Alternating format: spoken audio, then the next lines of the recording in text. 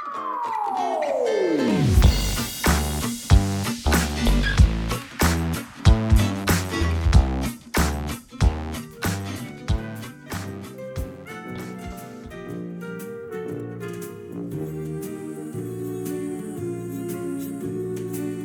got a friend in me.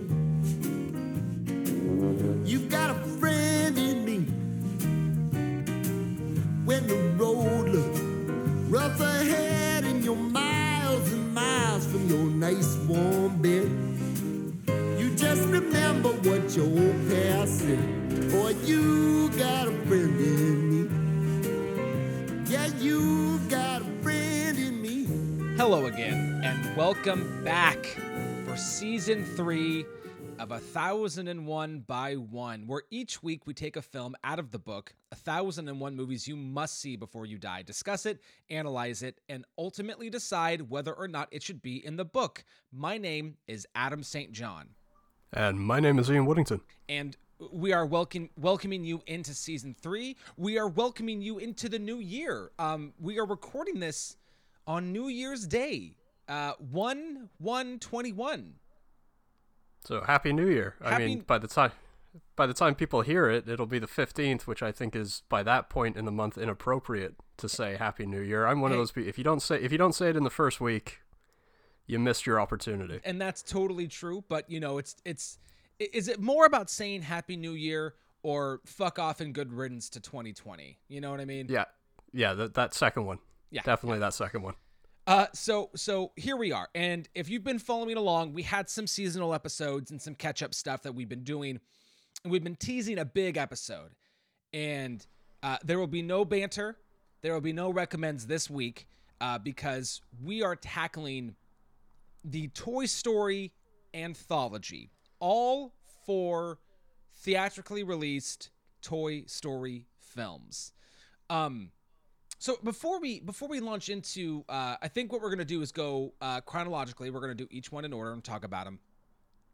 But I wanted to ask you, Ian, what's your viewing experience with these? Like, when did you see these movies?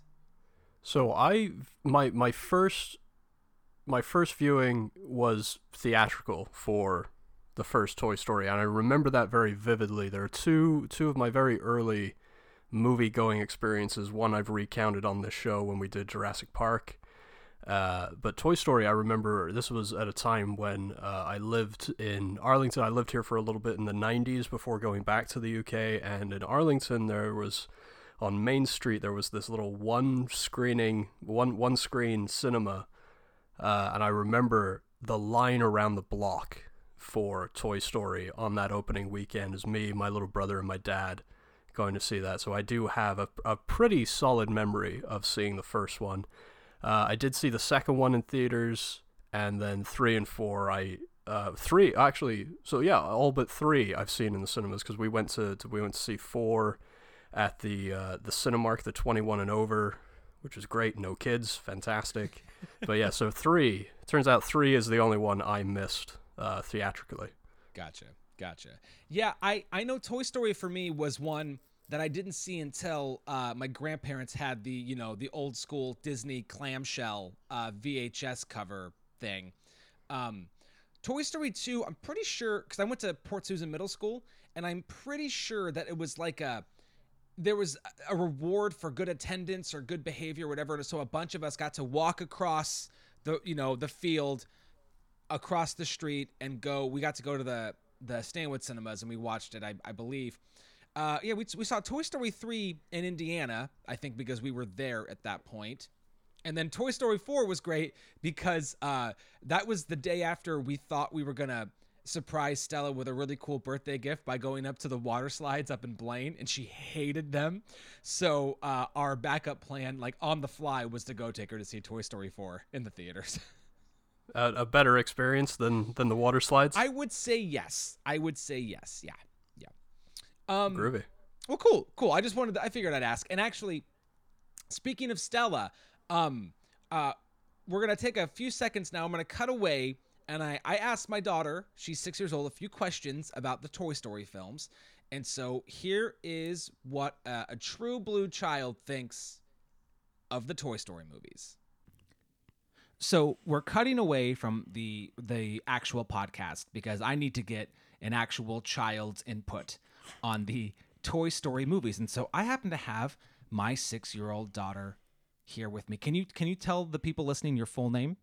Stella Marie St. John. You might have spiked the level there. That was loud. Okay, so we got Stella here, and over the last week or so, we have watched all of the Toy Story movies. All 4. The Toy Story movies. That's right. So, I'm just gonna briefly give you a little recap on what happens in each one. Okay. So in the first Toy Story, that's when we first meet Buzz, and he's the new toy, and Woody accidentally knocks him out of the window, and they have to try to fight their way to get back to Andy, right? And then there's Sid, and there's all the other toys and stuff. And then it's your dog. Yes, at the very end. Then there's Toy Story 2, where Woody gets picked up at the garage sale, and we meet Jessie and Stinky Pete. And they have horse. And the horse. Yes, exactly. And the third one is where Andy's a grown up, or he's going to college, and a lot of the toys end up going to the daycare, and we meet. And you see, I forgot your name. Ken, the Ken Barbie, and Lotso the bear. Yeah, and then in the fourth one, that's when they're now Bonnie's toys, and Bonnie makes Forky, and Woody tries to help Forky, and then we get to see Bo Peep again because she was gone. She's cool, and her arm fell off. Yes, her arm did fall off. So those are the 4 movies. So my first thing is I wanted to ask you, Stell, would be this: do you like these movies? Yep. So what are your favorite things about the movies? Your first one, I liked how it was Sid and he was trying to break them. And then your second one, I liked how Jessie and your horse were in it. Yep. And your third one, I liked a lot of things in it. I liked your Barbie and your Ken doll. Sure, yeah. And your fourth one, I really liked how Bo Peep came back. Okay. So we were talking, and I wanted to ask you which of these is your favorite. So which one is your favorite? Your second, your third, and fourth. The second, the third, and the fourth. So the first one is not your favorite. I kind of like it, but it's not a lot my favorite. Okay, so what about the first one do you not like? I don't really like how Buzz comes along. You don't like how Buzz comes in? Well, I think do you think that he's mean, or? I think he's kind of weird in your movie. Okay, fair enough. Like in your first one, it's kind of weird. He thinks he's a toy. He's a space ranger. Yeah, you're right. He doesn't know that he's a toy yet. That's true. And then in the other movies, he starts to know that he is a toy, doesn't he? Okay. Until that commercial, like what came up with Buzz. Exactly, and he sees that he's a toy, right? Yeah. Yes, that's a good point. So, who are your favorite characters in the Toy Story movies? I like Woody, Jessie, your horse Slinky, Mrs. and Mr. Potato Head, Bo Peep in your fourth one. And sometimes Buzz. So you're not so hot on Buzz. Yes. That's okay. So would you say that you enjoyed watching all these movies when you watched them? Okay. So here's my question: if you had to pick one of them to watch, what's your favorite Toy Story movie? Your fourth. The fourth one. You're crazy. Do you know that? You are crazy. You're crazy. Here's a different question. If you had to watch Toy Story 4 or Coco, what would you watch? Oh, both. Well, that's fair. Well, Stella, thank you so much for answering some of my questions. And I think we're going to sign off now. Can you say bye? Bye. So now we're back to the main part of the pod. Ian, Stella's favorite Toy Story film is the fourth one. Now, I do truly believe that this is a recency bias. I think it's the one that's most actively in her head. But I know that this movie also included Bo Peep as kind of like badass Bo Peep, and Jessie was in it as well. And those were Stella's 2 favorite like characters of the whole franchise. So I'm not totally surprised, but I don't know. I mean, is that shocking to hear, or is it like, I don't know, she's a kid, she just likes, you know? No, I think that tracks, and not just for the recency bias. Yeah, I would understand that too, but I think there's a lot of positivity as far as female role models go in Toy Story 4, and as we'll get into when we discuss Toy Story 4 at length towards the end of the episode, one of their most nuanced antagonists. So I definitely understand that being a favorite. Yeah. Okay.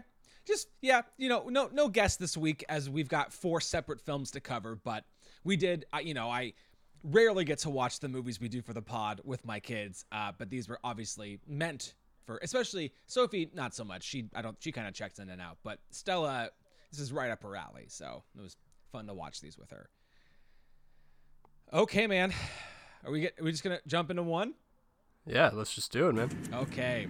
According to my Nava computer, Shut up! Just shut up, you idiot! Sheriff, this is no time to panic. This is the perfect time to panic. I'm lost, Andy is gone. They're going to move from their house in 2 days, and it's all your fault. My fault? If you hadn't pushed me out of the window in the first place. Oh, yeah. Well, if you hadn't shown up your stupid little cardboard spaceship and taken away everything that was important to me. Don't talk to me about importance. Because of you, the security of this entire universe is in jeopardy. What? What are you talking about? Right now, poised at the edge of the galaxy, Emperor Zurg has been secretly building a weapon with the destructive capacity to annihilate an entire planet. I alone have information that reveals this weapon's only weakness. And you, my friend, are responsible for delaying my rendezvous with Star Command. You are a toy! You weren't the real Buzz Lightyear. You're an action figure. You are a child's plaything. The first Toy Story, released in 1995, directed by John Lasseter. Now, we might save more of an extended conversation on John Lasseter for our next week's discussion on Pixar, the good and the bad of him. But for now, we'll just say that he is one of the main heads behind Pixar, and he directed this movie. The credited screenwriters are Joel Cohen, Alex Sokolow, Andrew Stanton, and Joss Whedon. And Whedon contributed some pretty important stuff, especially when it comes to the Buzz character. Yeah, do you want to go a little bit more on that? Yeah, so when Whedon came on board, there had been several drafts, lots of changes, especially to the Woody character. Woody had started out as what they've called, he was much more of a jerk. Mm-hmm. He was a very unlikable character in those first couple of preview reels that they showed to the heads at Disney. And he, even in a previous draft, bringing it full circle to 4, he was actually a ventriloquist dummy who play a pivotal role in the 4th one. But when Whedon came in, his big contributions were Bo Peep. He originally had wanted Barbie, but they couldn't license her from Mattel at the time. He contributed Rex, and as I mentioned, his contributions to Buzz were pretty important in that he made him the sort of lack of awareness that Buzz has at the beginning that he is a toy. That's pretty much apparently all Whedon. So a lot of the really pivotal stuff and part of the stuff that makes that Woody-Buzz relationship so important in this first movie. Yeah, that's great. Okay, so I mean, our voice cast, solid. I mean, just like fucking epic. So obviously we got Tom Hanks as Woody. We got Tim Allen as Buzz Lightyear. And I mean, if you want to talk about two of the most prolific names, both in film and television, I mean, holy shit. Like, there you go. You got Forrest Gump and Tim the Toolman Taylor going at it in a movie. Our supporting voices, we got Don Rickles as Mr. Potato Head, Jim Varney as Slinky Dog, Wallace Shawn as Rex, John Ratzenberger as Ham, Annie Potts as Bo Peep, and then we get into some of the smaller characters. We got John Morris as the voice of Andy, Eric Von Detten is Sid, the shitty next door neighbor, Laurie Metcalf plays Andy's mom, and Arlie Ermy plays the sergeant. Did I leave any out that you want to throw some love to? I would throw Joe Ranft in there. He has a cameo as Lenny the Binoculars. He was one of the screenwriters, as you mentioned. Stanton and Lasseter also have cameos, as you hear their voices in some of the commercials. And then a voice actor that I really have a lot of respect for, most people will know him as Fry in Futurama, Billy West actually does the commercial, the Al's Toy Barn commercial. Nice. So, nice. And what I love about this cast is there is a, you know, they knew what they were doing was groundbreaking, and they peppered in a lot of respect for like working comedians, you know, guys that have been around a while. You've got Don Rickles and John Ratzenberger in there, who Ratzenberger would later to go on he would become their good luck charm, as they like to call him. Yep. And as I said, with people like Billy West and then Debbie Derryberry, who voices the aliens, she's famous now for being on F is for Family. If you take a look at their IMDb, the amount of voice work that they've done is monumental. So I think there's a lot of respect for, you know, working voice actors and working comedians, not just leaning on huge star power. Oh, for sure. Yeah. I absolutely agree with that. One thing about the movie that I absolutely love and something that I definitely took a note on is the length. It's only 81 minutes, and as a pacing of a movie goes, this is damn near perfection. I mean, the way that they, and I don't want to spill all this yet, but the way in which they convey a lot of information in a short period of time and keep the story going, it's really incredible. And that leads in kind of into accolades. Now, I didn't do a whole lot on accolades for each film because these were big movies every year they came out. I mean, if it's an animated kind of thing, it was either nominated or won any Critics Guild or the big one. I mean, the best animated feature category wasn't around until 2002, so obviously this didn't win that. It did win a special Oscar for the achievement of doing a fully computer animated film. It was also nominated though for original screenplay, which is fucking awesome. Song. Yeah, that's the big one, I think, is the recognition for the screenplay. I mean, there was no way it was going to win against something as great as Usual Suspects, but that kind of recognition for a groundbreaking film is nothing to scoff at. No, not at all. And obviously, one of the few people to be involved really in every single film, you know, Randy Newman's contribution, both in terms of the score and songs, both nominated at the Academy Awards that year as well. Hey, Ian, was it inducted into the National Film Registry? Yes, it was in 2005. Yeah, that's when we graduated from high school. Yeah, it was. It's also a really great year for film. The one that stands out in my mind is Capote, and also Good Night and Good Luck, man. Those two movies, still revisit those quite often. I can't say that I have, but I probably should. This film is on the IMDb Top 250. I have it at number 81. Yep, and that puts it between two movies that I've never seen, Three Idiots and Capernaum.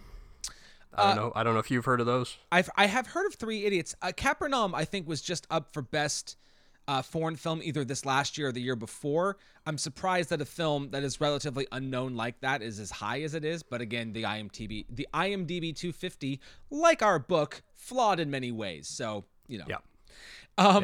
We'll be getting into that for sure. Yes. We haven't discussed a film in a while, and we'll talk about it with the next one too, that has a perfect 100% critical score on Rotten Tomatoes. And that's what I have on the accolade front. Unless there's something else that you wanted to shout out. Yeah, I would say that the people at BAFTA, who I have a massive amount of respect for, that is, if was mentioned, that's the British version of the Academy Awards. They definitely got it wrong that year. Toy Story was up for Best Visual Effects, which it lost to Twister. You know, it's so tough because I can't, can you really call what's happening in Toy Story visual effects? Because it's its own. I think so. If you approach the idea of visual effects being computer generated images, then yes, yeah. I think it's a tough balancing act, and I think that's why Toy Story is so groundbreaking, is because it flipped a switch in people's like. I remember, I think it was on like the Lion King clamshell Disney thing. I remember being a kid and watching that, and Toy Story hadn't been released yet, but they had done some of the promos, and it's the part of the movie where Buzz and Woody are on RC and he lights the rocket and Tom, wait a minute, I just lit a rocket, rockets explode, and like that's like the one clip they showed of it, And I remember my like 8-year-old brain was like, what like it didn't look like anything I had really seen before. And so I think I think giving it to Twister is, regrettable, 25 years later, but yeah, it's hard to put yourself in the mindset of what it was like to see this movie, but as an adult, like, wait, what is this movie I'm seeing? Well, yeah, no, but giving that it got the Special Achievement Award at the Oscars, and then it also got a Special Merit Award at the PGA, I mean, that's still, it did leave a mark on the industry, something that they were gonna have to reckon with. Yeah, I agree. So here's the 30-second, here's what happens in the movie. Toys are alive. Woody is Andy's toy. He's his favorite toy. And he sort of runs the room. It's Andy's birthday. They're getting ready to leave. And before they do, though, he gets gifted a Buzz Lightyear doll, who is not aware that he is a toy, but soon becomes Andy's favorite toy to play with. Woody gets jealous and, in a fit of rage, tries to knock him behind the desk, but instead knocks him out of the window. Woody goes to save them. They ultimately get picked up by Sid, who is a shitty next-door kid who likes to destroy toys. After freaking him the fuck out, they escape, and through a daring RC car adventure and flying in the air, they make it back to Andy, and they become friends. Now, that's really shitty, but I want to talk about the movie, so I just wanted to fly through it. Ian, first impressions, Toy Story, what do you think? Like, as a kid seeing it for the first time, or oh god, or 25 years later? Whatever comes to your mind first. Well, it's funny, we mentioned seeing it for the first time. I wish that I had more memories of that first viewing, because what I really remember is just the line around the block, and then just feeling creeped out by the quote-unquote cannibal toys in Sid's room. So looking at it now with a much more analytical mind is that you mentioned that it still doesn't look bad, but it's funny to see the leaps and bounds. When I watched them all the Toy Stories in pretty quick succession, and I've spent the last month and a half kind of slowly going through the entire Pixar back catalog for our episode next week. What blows my mind is even though they did have quite a lot of limitations, is the attention to detail as far as just even Andy's room is concerned. The skirting boards and the bottoms of the doors have little scuff marks, and little bits of wood, little chips are missing out of the bottom of the door, things like that. But it's also, there is a tendency to where you could go too heavy-handed with that, and it's peppered in. There seems to be a lot of restraint with that, which I really respect. Is you could lay it on thick and do it in every frame, but it's not. It's kind of not. It's refreshing when you see it. Well, I know for me, when I first noticed what you're talking about exactly, which I really noticed in this viewing, is when the army soldiers are trying to go down to the birthday party to relay back to the toys what he's getting, and because the army soldiers are so small, when they're next to the floorboards, you can see those scuffs really well. But then there's the image of Andy's mom coming through the kitchen, and they pull to a wide. You can't really see the detail from that wide shot, but when it's close up on them, you can. And it's the kind of thing that, I mean, I can say that, like, I would never have noticed those kind of things in real life until I became a homeowner, and now it's like, well, shit, look at all the little fucking scrapes on the, but it's the kind of thing you don't normally give focus to. But when you get down on that level, you're like, oh shit, you can really see all the things that really, in a way, give your house character. Yeah, what's also really important about that, you mentioned pulling back to a wide, is one thing that I didn't really acknowledge in watching the movie, but as I'm doing research, they're talking about how the animators made a conscious decision not just about making sure to distress the environments and doing that, as I said, not heavy-handedly, but they also made the decision to not use any camera moves, any shots, any angles that they couldn't have actually filmed in real life, to make sure that they gave a legitimacy to this thing so that your eye wouldn't be drawn to, oh, that's a weird camera move, or that's over the top, or whatever. They wanted it to feel as legitimate as possible, and I think that's a really smart move when you're doing the kind of groundbreaking work and taking the risks that they were taking. Yeah, for sure. I totally agree. And also make sure that the film makes sure that the film is timeless. Yeah. And it's funny. There's not too many, and throughout most of the movies, there's nothing too specific that dates the movies. Obviously they talk about in the second one, which we'll wait, but that he's kind of a 50s Western toy, but one of the things that really cements this film of what it is when they're driving the car towards the end and they're listening to they're listening to Hakuna Matata in the car.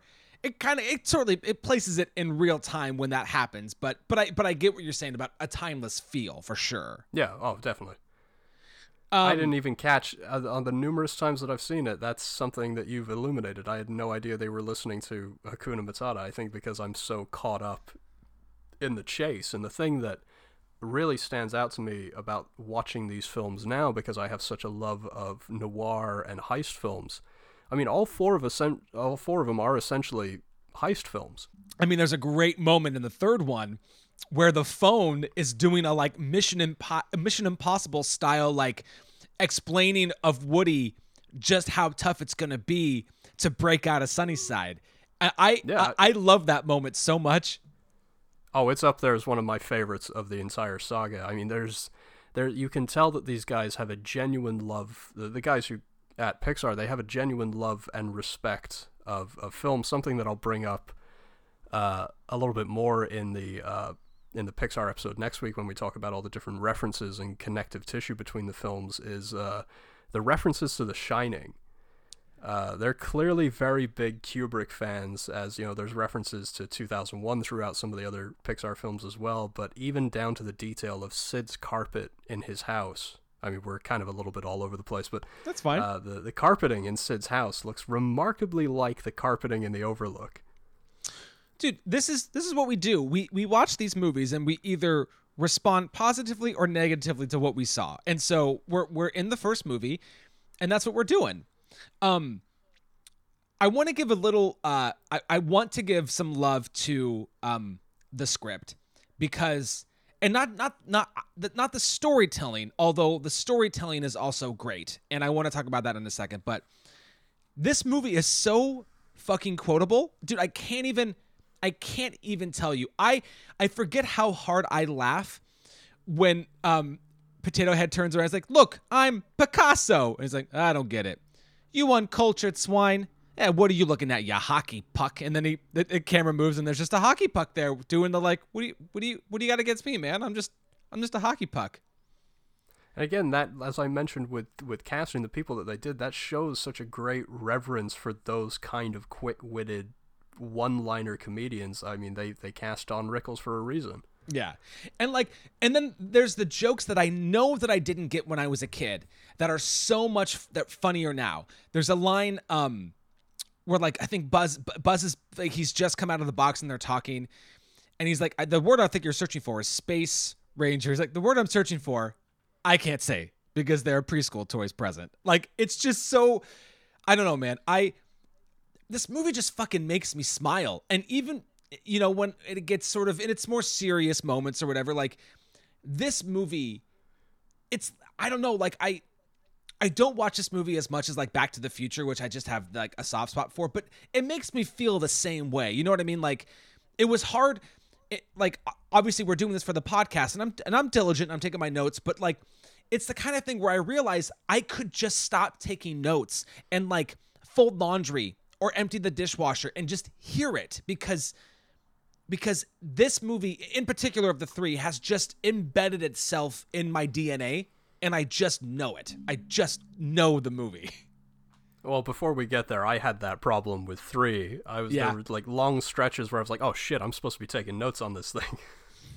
And that's because of the 4 of them, Toy Story 3 is the only one of them that I've seen only once before.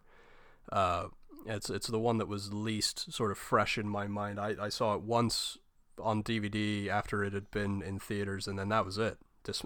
I was a little bit dismissive of it, which we'll get to when we get to that. I mean, no structure to this thing whatsoever. Fuck it. Whatever. Fuck it. Now you're giving a lot of praise to the script, which you should do. But do you feel the strength of this film is more in the script or these voice actors? It's tough because I don't know how much, let's just say Tim Allen and Tom Hanks got to kind of riff on it, or how much because you're doing voice acting and because they need you to be specific with the words so they can match it to the animation and how that, how those have to work in tandem. That's tough, but don't get me wrong. Like every single character in the movie is given a chance to shine and to show what they can do, and I mean, like, I'm not a big Jim Varney Ernest fan, but like the quality of his voice as Slinky Dog versus, say the quality of Wallace Shawn's voice as Rex. And like, there's something about Jim Varney's voice. It's pleasant and it's decent. And you can totally get just from the voice, not Slinky Dog and not the words, but from the voice that, oh yeah, you could see how that would be Woody's right-hand man versus Wallace Shawn's voice as Rex, where it's like, you can get why he has the line is like, well, I'm trying to be fearsome, but I feel like I'm just coming off as annoying. And Wallace Shawn has that quality to his voice. And it's so hard to know, like, who, like, if anything was written for specific people or if I had that as a note too, like pitch perfect casting, like, and how much credit goes to casting, or oh, absolutely. Yeah, I don't know, man. I don't think you can have one without the other. I think the actors elevate the script, but I think the script is also really solid. I think casting is my unsung hero of the first one specifically. I mean, it's a hell of a good choice. Hell of a good choice. And while we're on Jim Varney, I think this is probably the best thing he's ever done. That's probably a safe thing to say. Yeah. It amazed me looking at the list of people that turned this thing down, especially for Buzz. I mean, could you imagine Jim Carrey doing Buzz? I guess they went after him pretty hard. I mean, it makes sense for especially where Jim Carrey was in his career, coming off one of the most epic. I mean, Dumb and Dumber, Ace Ventura, and The Mask all released theatrically in 1994. Not surprised at all to hear that they went after him, but again, and it's hard to, like, especially anybody young at, like, it's hard to know, like, who's all going to listen to this, but Home Improvement was so big at the time. I mean, I remember it was a part of my regular watch cycle when I was a kid. I watched Home Improvement, and this idea of going after sort of, even though he plays a goofball in the show, but like the man's man as Buzz, like, I get that, like, it makes sense to me. And sure, that maybe they could have gone after somebody, a film actor who had that same persona, but you also have to bring, a sense of comedy to it as well. And I think, as much as I probably agree politically different from Tim Allen, I think what he brings to Buzz is perfect. And I think the idea of who they went after is interesting, but now it's like, again, because of the history, because of how successful this movie is, and because of how many films they've done, I cannot imagine any, like, the idea of Jim Carrey seems so, like, bananas to me. Maybe not at the time, but like now I just can't even, I couldn't consider it. Well, let's run down the list. Let's do it. Because I agree with you. There's something about Tim Allen that is so utterly charming in this role. I mean, you're in it. You're in his character, his believability. That voice coming out of that character. I mean, you're taken with it, or at least I am immediately. Billy Crystal, he learned his lesson because he would pop up as Mike Wazowski in the Monsters movies. Hell yeah. Bill Murray turned it down, which Bill Murray I could see. That one I'd be okay with. Yeah. Okay, I want you to keep going through them. Chevy Chase turned it down, which I still can't wrap my mind around what makes Chevy Chase funny. I don't get it. I do not get it. I don't disagree. I don't disagree with you. Bruce Willis was considered, going the more action star route, which again, I think you would consider those kinds of guys, you would pursue them. The one, now this is not going to be a popular opinion, but the one that I could also see nailing it, just because of I think how well he did when he would do a voice in Chicken Run a few years later, is Mel Gibson.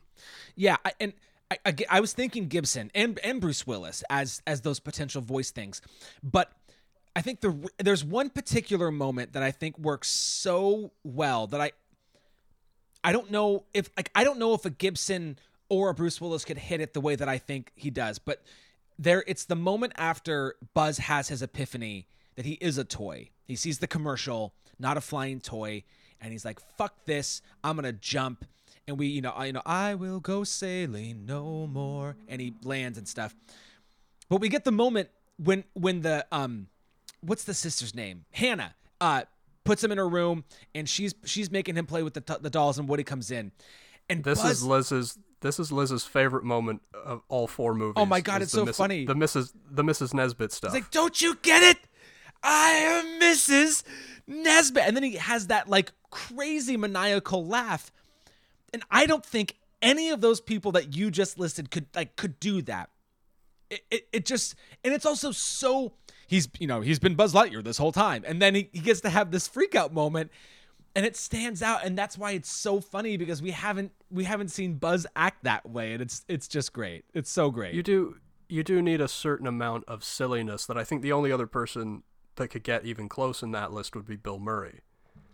Yeah, there's a weight to that silliness. Yeah, it's not just full bore balls to the wall Jim Carrey. It's still got a weight to it. Well, and it's so funny. But I also think Bill Murray's so dry that his voice works better. Even though I don't think these movies are good, but his voice works better as Garfield, because Garfield's such a lethargic dude. I'm just gonna go at my own pace.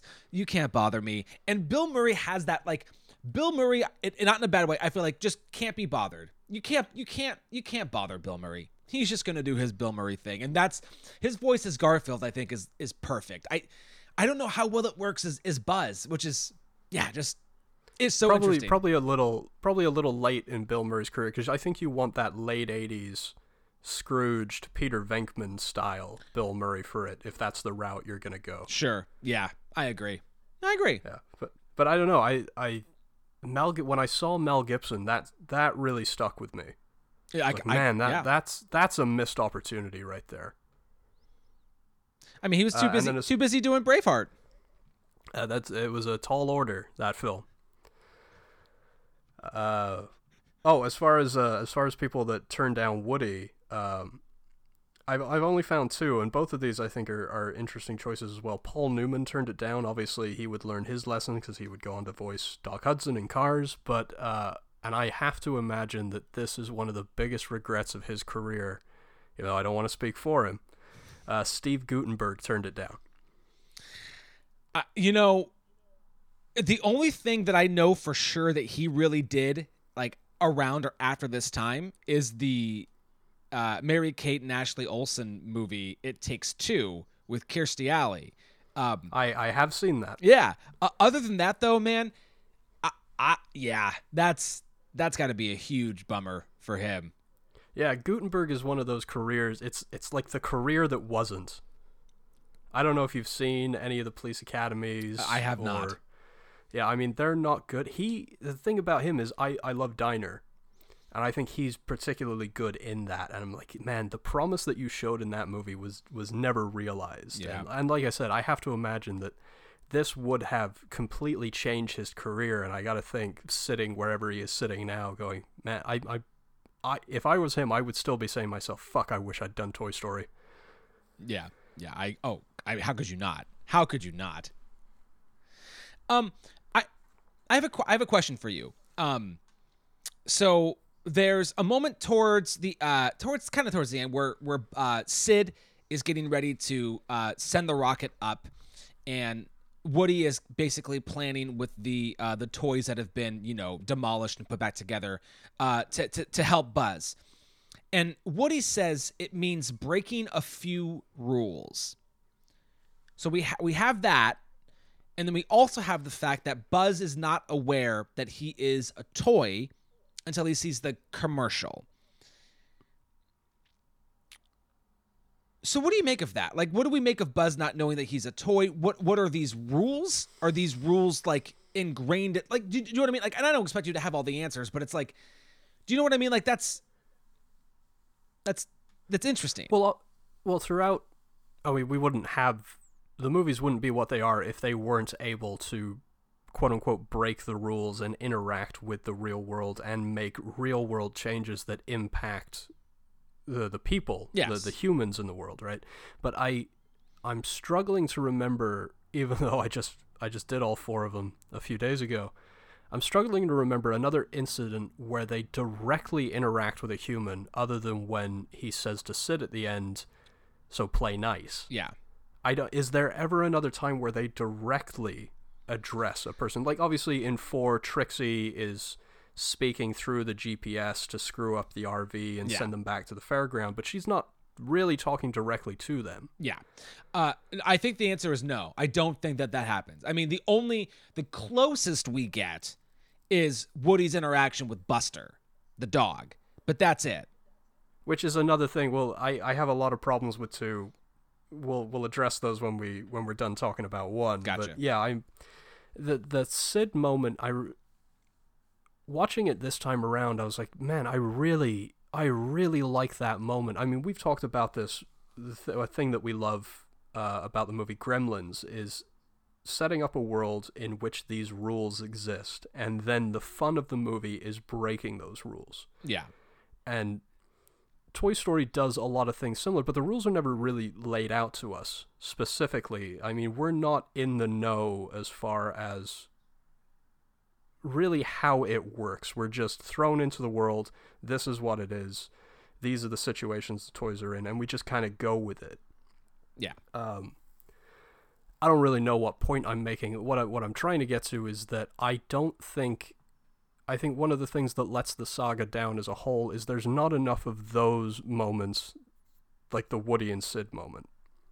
I would like to see them, would have liked to have seen them get themselves into a little bit more danger, in the sense that, oh, now we've done something that could literally break the world. But I don't know if maybe is that too much for an animated film of this type. Well, it's hard to know what story you're trying to tell, how important that is. And it doesn't bother me so much. Like, and that's me, asking this thing about, how does Buzz not know he's a toy, and what are the rules in which you are a toy?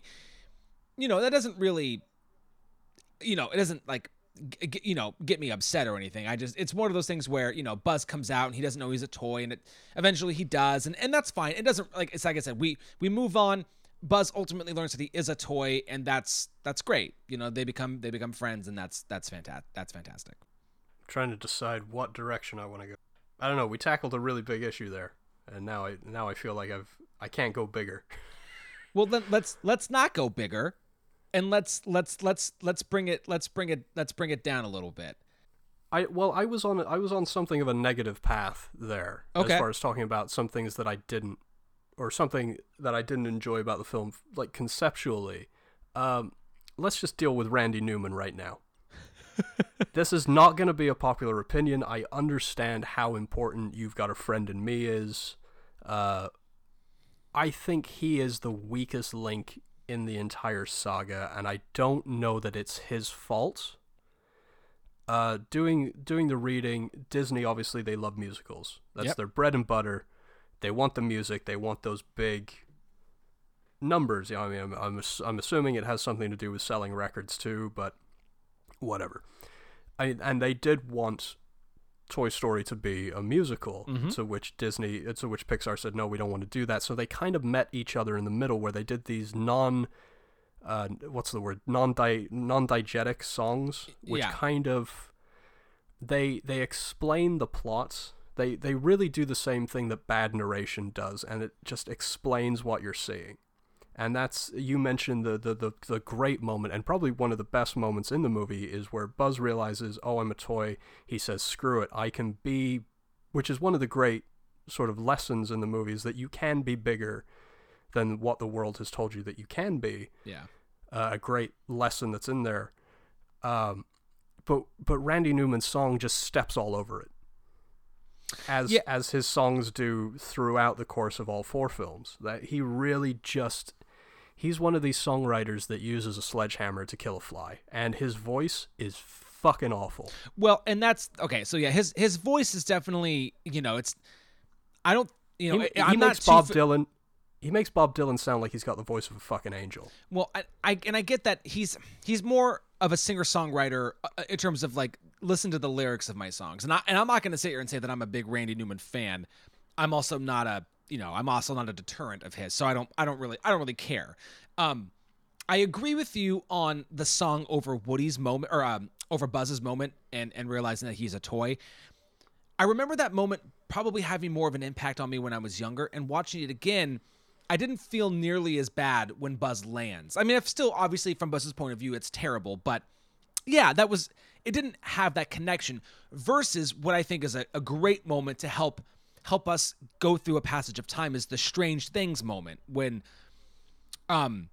Andy is quickly going through, like, we see him changing. He's not wearing the Western shit anymore. He's wearing the space stuff, and we see the room change, and we see Buzz getting chummy with all the other toys. I like that moment, and I like the song over that moment. But I agree with you. Well, that's a montage. That's excusable. Yeah. You need to show the passage of time. You expect there to be some music. If there's some lyrics over the top, it's not as impactful as the Buzz trying to fly moment. Because there's that great moment where he's like, no, he has the determination, and then Randy Newman over the top says, no, I won't let whatever the lyrics are, I won't let this happen. I can fly like a bird, and he climbs up, and there's that. I think one of the most beautiful shots, again, in the whole saga is him in silhouette from the back on top of the railing looking out the window. Again, that idea of, no, I can be bigger than the world tells me I can be. It's just, oh man, it's so deflating. Yeah. That Randy Newman stuff, man. And again, like I said, I don't know that it's necessarily, I can't put all the blame on him because I know that there was that sort of demand from Disney to, like, you guys need to put some songs in this. Well, and I think a lesson they clearly learned as they went through the movies. I mean, it becomes a thing where his songs only really get played over the credits at the end. Yeah, I will say, I mean, I get it. I know the love and respect and how important You've Got a Friend in Me is to the entire series, but after doing all 4 of them in fairly close succession, I gotta say, I was pretty sick of that song. Well, yes. I mean, we did the same thing. We watched them all pretty much back to back, and yeah, I mean, there's only so many times you can listen, I think, to any song before it's like, okay, Jesus Christ, please, leave me alone. That's enough. That's enough. I will say it is, in 3, it's pretty refreshing, that Gypsy King's Spanish cover of it. Yeah, that's fun. That is fun. There's 2 more things I want to say about 1 that I can live, because there's so many things I could talk about, but there's 2 more things I have to mention. So, is there anything that where are you on your Toy Story 1 notes?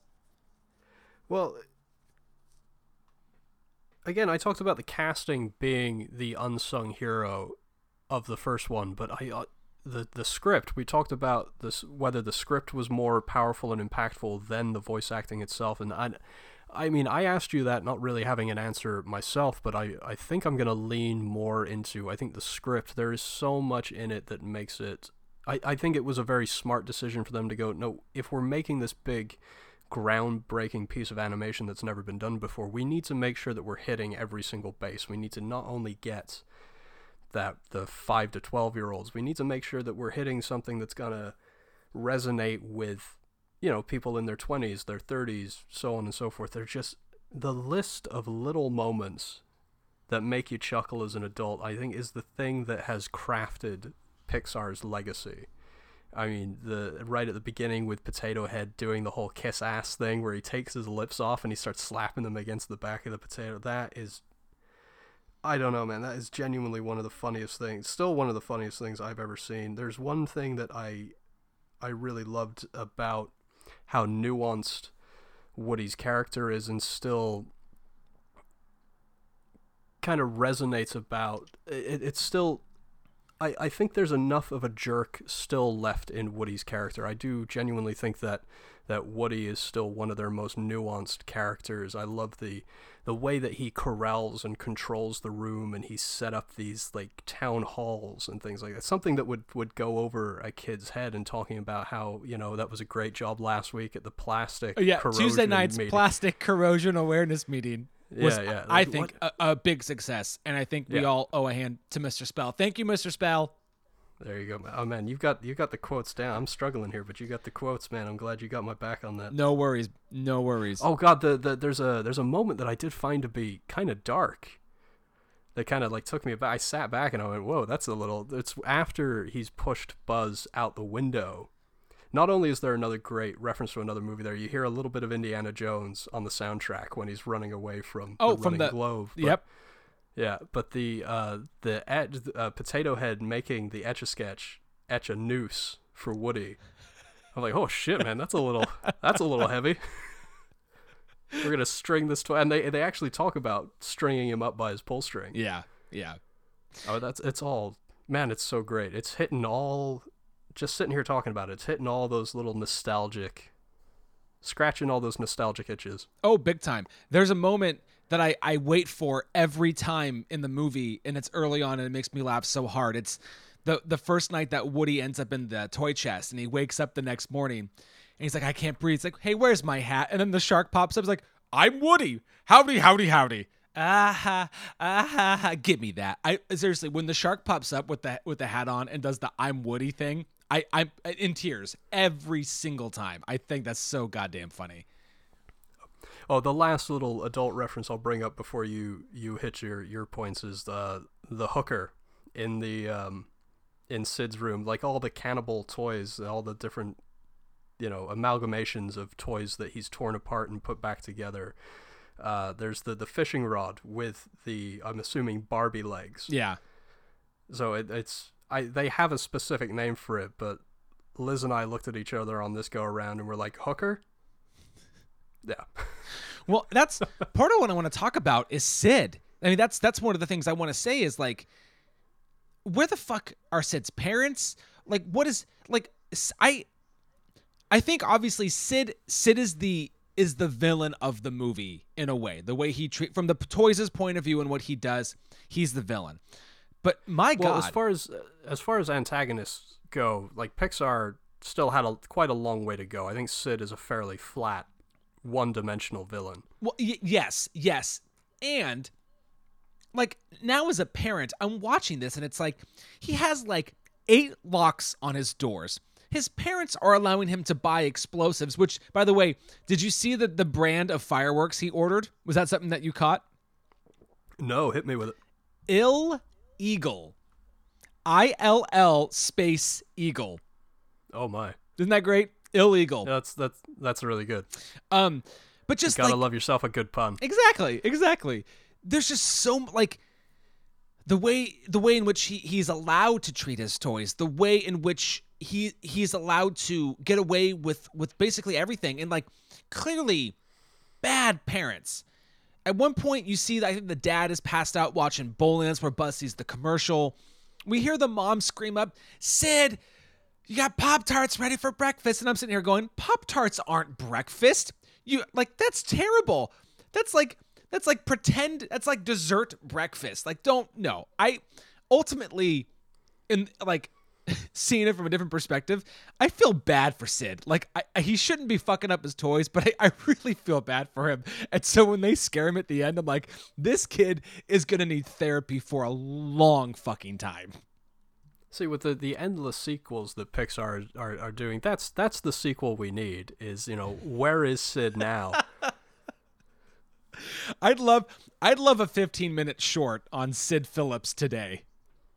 Like some sad, fat, well, he is the garbage man in 3. Yeah. So that sad, fat garbage man still having nightmares about toys. Yeah. Oh God. I don't know, man. God, as far as references go, I forgot about all the alien references in Pizza Planet. Yep. There's the whole whack an alien, like the chest burster thing, like the aliens dispensing sludge, the sludge soda. That's very clearly a xenomorph. Yeah. Yeah. And there's too much to talk about when it comes to the first Toy Story, which is probably why we should move on to 2, unless you've got anything else you want to say about 1. No, couldn't agree anymore. But really quickly, do you have a favorite? I mean, I mentioned the shot of Buzz on the railing as a great shot. Do you have a favorite shot from 1? I honestly think, I don't know if there's too much emotion attached to the shot that I'm going to say, but I can't help it. It is when they detach from the rocket and he swoops back up. I have what I would call a We're not aiming for the truck. Yeah. There's a major, I mean, I do like the shot though too. I do, but each movie has for me a major emotional moment, and usually they're mostly associated with crying. However, in the first movie, my major emotional moment is that moment. And I've seen this movie 20, 25 times, and I still, the hairs on my arm stand up when they get up there and Buzz finally goes, "This isn't flying, this is falling with style." And I'm like, oh, he gets it now. He's got it. Buzz knows who he is now. And it's just so good. And the way you watch him evolve over all 4 based on that one moment is, I mean, he is his character arc is phenomenal. Yeah. There's a detail in that sequence that I love. The sound design is working overtime during that, and the sound of Woody's lips, his cheeks flapping during, oh god, that's so good. Yeah. Anyway, really quickly before we move on to 2, another great camera move is that it's legendary in my mind when I think about the pantheon of Pixar. That first pan up to Buzz on the bed from the sort of POV, Woody's POV. Yeah. That's stunning. What am I doing? Buzz! Wait! Woody, where are you going? You're right, Prospector. I can't stop Andy from growing up. But I wouldn't miss it for the world. No! Buzz! Yes? I'm coming with you! Wait! I'll be back in just a second. Way to go, cowboy. Hey, you guys. Come with me. What? Andy will play with all of us. I know it. Woody, I don't know. Wouldn't you give anything just to have one more day with Emily? Come on, Jesse. This is what it's all about. To make a child happy. And you know it.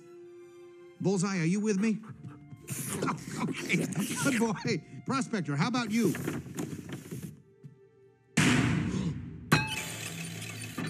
Prospector? You're out of your box. I tried reasoning with you, Woody. Oh man! All right, so moving on to Toy Story 2. Just quickly, before we get into the talking about it specifically, John Lasseter also directed Toy Story 2. The credited screenwriters include Andrew Stanton again, and this time joining him was Doug Chamberlain, Rita Hisao. I don't know how to say that. I apologize very much, and Chris Webb. Newcomers voice-wise, we have Joan Cusack as Jessie, Kelsey Grammer as Stinky Pete, Estelle Harris coming in as Mrs. Potato Head, Wayne Knight as Al, who I didn't realize had a last name of McWiggin, which is just phenomenal. And then some of the other ones, we have Jodie Benson, who plays tour guide Barbie, Jonathan Harris as the cleaner, who you might also recognize from Jerry's Game, which is a great Pixar short. Joe Rampt as Wheezy, Jeff Pigeons plays the alien voices, and Andrew Stanton, actually, I have him here as Evil Emperor Zurg. Yeah, and Lasseter and Unkridge, they also make cameos as well as the 2 Rock'em Sock'em robots in Al's office. That's great. And again, there's so much to talk about, so we'll just say that this came out 4 years later in 1999. It was nominated for Best Song at the Oscars, actually won the Golden Globe for Best Comedy, which I thought was really interesting. This movie also has a perfect 100% on Rotten Tomatoes. It is not on the IMDb 250. Anything here in Statland that you want to bring up? There's definitely a lot less to talk about as far as stats and accolades go for the second one. The one that is frustrating to me is losing song at the Oscars to You'll Be in My Heart, another Disney film, Tarzan, the Phil Collins song. Because as much shit as I did talk about Randy Newman just a few moments ago, the song in the second one, I think, is one of my favorite parts of the whole thing. Jessie's backstory, when she loved me. I mean, that is genuinely quite good. Yeah. Well, and the other shitty thing about Tarzan winning that year is there not only is this song when Somebody Loved Me so good in this, but we're also talking about Blame Canada and Save Me by Amy Mann from Magnolia. I think that was a clear, like, we love Disney, let's just give it to Disney kind of thing. The song in Tarzan isn't bad, but it is, and I think best song at the Oscars, honestly, like, is kind of a joke category anyway. That's my opinion. But they just straight up got it wrong. They had 3 better choices. Oh, absolutely. Blame Canada is spectacular. Would have been so great. Holy shit, that would have been great. And of course, Amy Mann's, I mean, we've talked about this at length before, but Amy Mann's Save Me, that moment, if ever a movie deserved to just break out into song, like, Magnolia goes the distance and earns that moment. Well, remember, they're singing Wise Up in the movie. Yeah. But Save Me is the song that was nominated. Oh, yeah, sorry, excuse me. But Save Me is still, I mean, they're both great songs. Nominating either one of those. Amy Mann did the whole soundtrack, so yeah.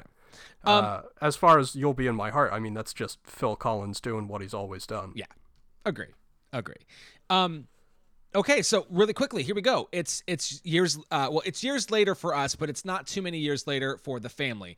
Andy has all his toys. They've moved. Basically what happened is Andy is going to cowboy camp, but before he goes, Woody's arm gets ripped off, and Andy's mom places him on the top shelf. Woody discovers Wheezy, who is an old squeaky penguin toy. While Andy's gone, his mom tries to clean out his room. They're having a garage sale, which of course freaks the toys out. Wheezy gets taken downstairs. Woody goes on a mission to save him, but in doing so, falls behind, and Al witnesses or finds that he sees Woody, which is the last toy he needs for the Roundup gang. He steals Woody. Woody meets Jessie and Pete and Bullseye and realizes that he is a part of this much beloved but short-lived Woody's Roundup. And with him gone, Buzz leads Rex and Ham and Slinky Dog on this rescue mission to get him.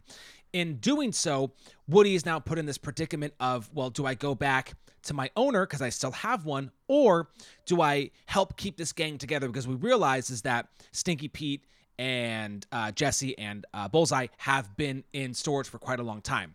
So Woody is going through this sort of dilemma. Then he realizes that, you know what, I'm going to go with them. I'm going to help out these guys. And in doing so, kind of lets down Buzz and everybody else when they sort of come to rescue him. But ultimately, Woody's like, you know what? No, I'm not going to go. And in fact, you're all going to come with me. Andy will love you. But we find out that Stinky Pete has been kind of a dick the whole time. And there's a kind of a showdown that happens at the airport where they're trying to get away from Stinky Pete, which they do. And Jessie and Bullseye end up joining Woody and Buzz when Andy comes home from cowboy camp. Okay, again, I gloss over a lot of shit, but that's what we do. That's solid. That's enough. Thank you. Okay, so again, your immediate reaction when I say, what's the first thing you think of when you think of Toy Story 2? So this is where some people are going to drop out. I know that Toy Story 2 is really well loved and respected amongst the die-hard Pixar Toy Story fans, and it seems like fans in general.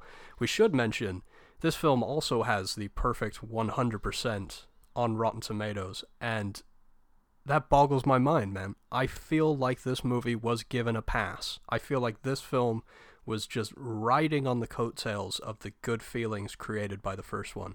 I don't think Toy Story 2 is that great. You know, it was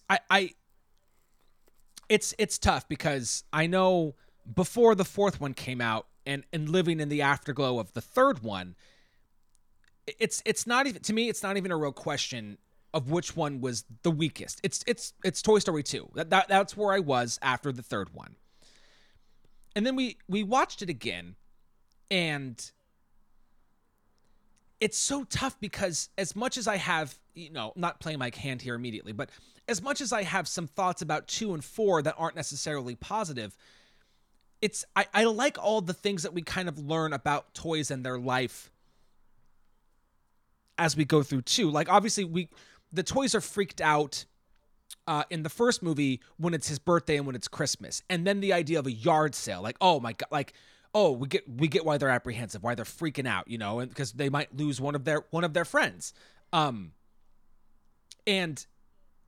I think there's a lot of the stuff, there's a lot of like the lingo, like the idea of getting shelved, right? Like I think what 2 expands the world, obviously, but it's tough. And there's I have more questions. I had a lot of questions in this one about what it is to be a toy, because I think that we get that they can feel things, you know, like when in the first one where Sid is burning a hole in Woody's forehead with the magnifying glass, and then Sid leaves, and then Woody has to dunk his head into the milk to help sort of with the burn, right? Okay, cool. So toys can feel things, and that happens in this one too, but can they smell? Can they taste things? Because there's the moment where Woody is trying to escape when Al falls asleep, and he's right by Al's face when he burps, and like Woody has this like reaction, but it's like, okay, so wait, you can smell?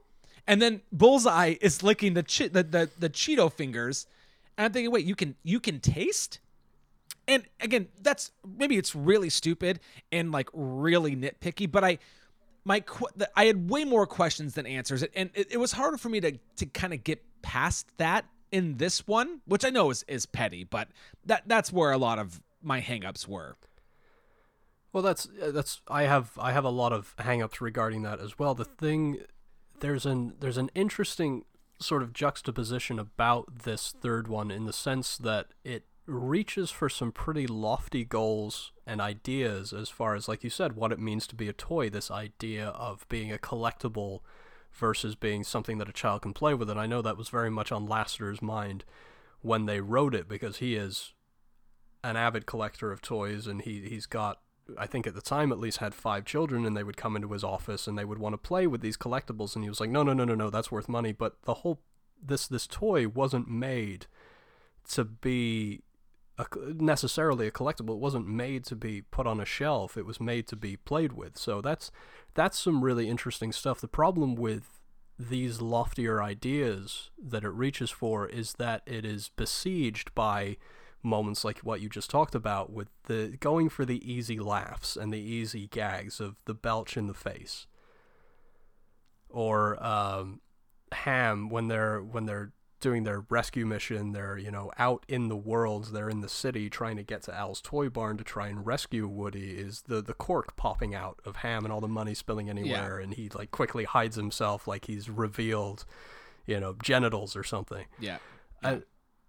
What's revealing to me is, doing the research about this one, is a lot of the problems that I have with this movie start to make sense when you read about how it was made and just how contentious things were getting in the relationship between Disney and Pixar. So by this point, to give a little background, they had almost doubled their staff, but at the time, all 300 or so of those people were working on A Bug's Life. But Disney desperately wanted a sequel to Toy Story, and they had recently had a lot of success with direct-to-video sequels like Lion King 1.5 and Return of Jafar. I don't remember I think Hunchback 2 either came out around the same time or just before, but they had contracted this other company, Circle 7, to do the animation on this thing, and they had come up with a few interesting ideas, but a lot of that ended up being jettisoned as the script was like completely rewritten once Lasseter had finished overseeing and promoting Bug's Life and coming back, and they ended up recycling a lot of things that they weren't able to do in the first story. Like the Al character was actually in the first script. He was jettisoned. There's a whole thing. The Wheezy character, they brought him back. Yeah. He was supposed to be in the first one. They couldn't make it work with the dust, which is actually, I think, the most impressive thing about Toy Story 2 is a throwaway detail that nobody in animation had ever done the level of detail that they were able to pull off. They created something like 2 million individual dust particles, which is insane. Yeah. I feel bad for the person that had to animate, or the team that had to animate, every single piece of dust. But yeah, there was all kinds of trouble behind the scenes and them overworking their employees. The editorial staff were working something like 36-hour days. I read this one report of this guy that had his kid in the back seat. He was supposed to drop the kid off at daycare and was so exhausted from the work days that they just drove straight to Pixar and left the kid in the car all day. And it was at that point where they were like, oh God, maybe we need to like throttle back on this thing. Because at that point they had moved from this direct-to-video idea to going, no, we want to do something bigger. There were all kinds of like contract renegotiations. It was a fucking mess there at the time, and unfortunately, I think that shows in the movie. It's kind of the Alien 3 of the Pixar canon. Yeah, and as to where a lot of the behind-the-scenes stuff impacted what you see on screen, and I think the behind-the-scenes details are actually more interesting than the movie itself. Yeah, I mean, and it's tough because, all of that is true. All of the behind-the-scenes stuff, and that this, I think a lot of what they're trying to say in this one gets told better in the third one. But I don't know that this is the best moment, but I mean, is Jesse's backstory possibly the most impactful moment of the anthology? It is, and I don't know about the anthology. Of this movie specifically, for yes. sure, yeah. I mean, there's a moment in 3 that we'll talk about at length, which is probably the most impactful. Sure, but yeah, in terms of what I guess I'm just calling out my major emotional moment. I mean, it's her backstory for sure. But I'm also conflicted about. I love that moment, but I think it comes in the wrong place. Because I think there's so much momentum at that point as far as the A and B stories. The A story being Woody and this dilemma that he's put in versus the other toys who are on their rescue mission to find him. It just, something about it, and again, this could be nitpicky, but, well, it is nitpicky, but it stops the movie for me. And which is a weird thing to say because it's such an important emotional moment. Honestly, I think it should come later. Yeah, but I don't know how it can, because I think it's hearing that convinces him to not leave. That I know I'm grasping at straws. Well, no, I mean, but it's just there's something about the pacing of this one which doesn't work for me. It's only 10 minutes longer. But you definitely feel that it's 10 minutes longer. Yeah, I agree. I mean, we spend a lot of time, and I don't know how you cut it, but there's a lot of Woody reveling in his nostalgia. Woody seeing what his, not his life, but the culture of Woody's Roundup and what it was back in the 50s. That goes on a bit too long. And it's funny you mentioned kind of going for the cheap jokes because this is easily the movie that Sophie laughed at the most. She's my youngest. She's 3. And obviously she's not going to get a lot of the wordplay. She's not going to get why certain lines are funny. But there was a lot of like physical comedy in this one that she laughed at so much. When they're walking with the cones across the road and there's all the chaos going on, she was laughing. In particular, I don't know why, Woody going around on the record player with like Jesse and with Bullseye, she thought it was fucking hysterical. And so I think this one was aimed way more for a younger audience. Oh, absolutely. Yeah. And don't get me wrong, there's some of that when I say quote unquote cheap laughs. I mean, I still love the cone stuff. And I do too. I'm not saying that that's a bad thing, but I think this became way more about it's these aren't real people, but the physical comedy, the sight gags, I think were more in this one. Obviously, Jesse's backstory aside, I think it's full of, those kind of moments. Yeah, I think I sort of put it down to these are the growing pains when it comes to Pixar. That's why the 100% Fresh just boggles my mind.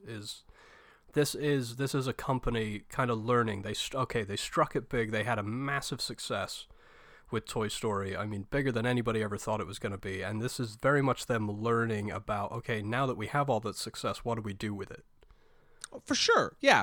And I think a sequel to Toy Story came too quickly, and that's not so much on Pixar.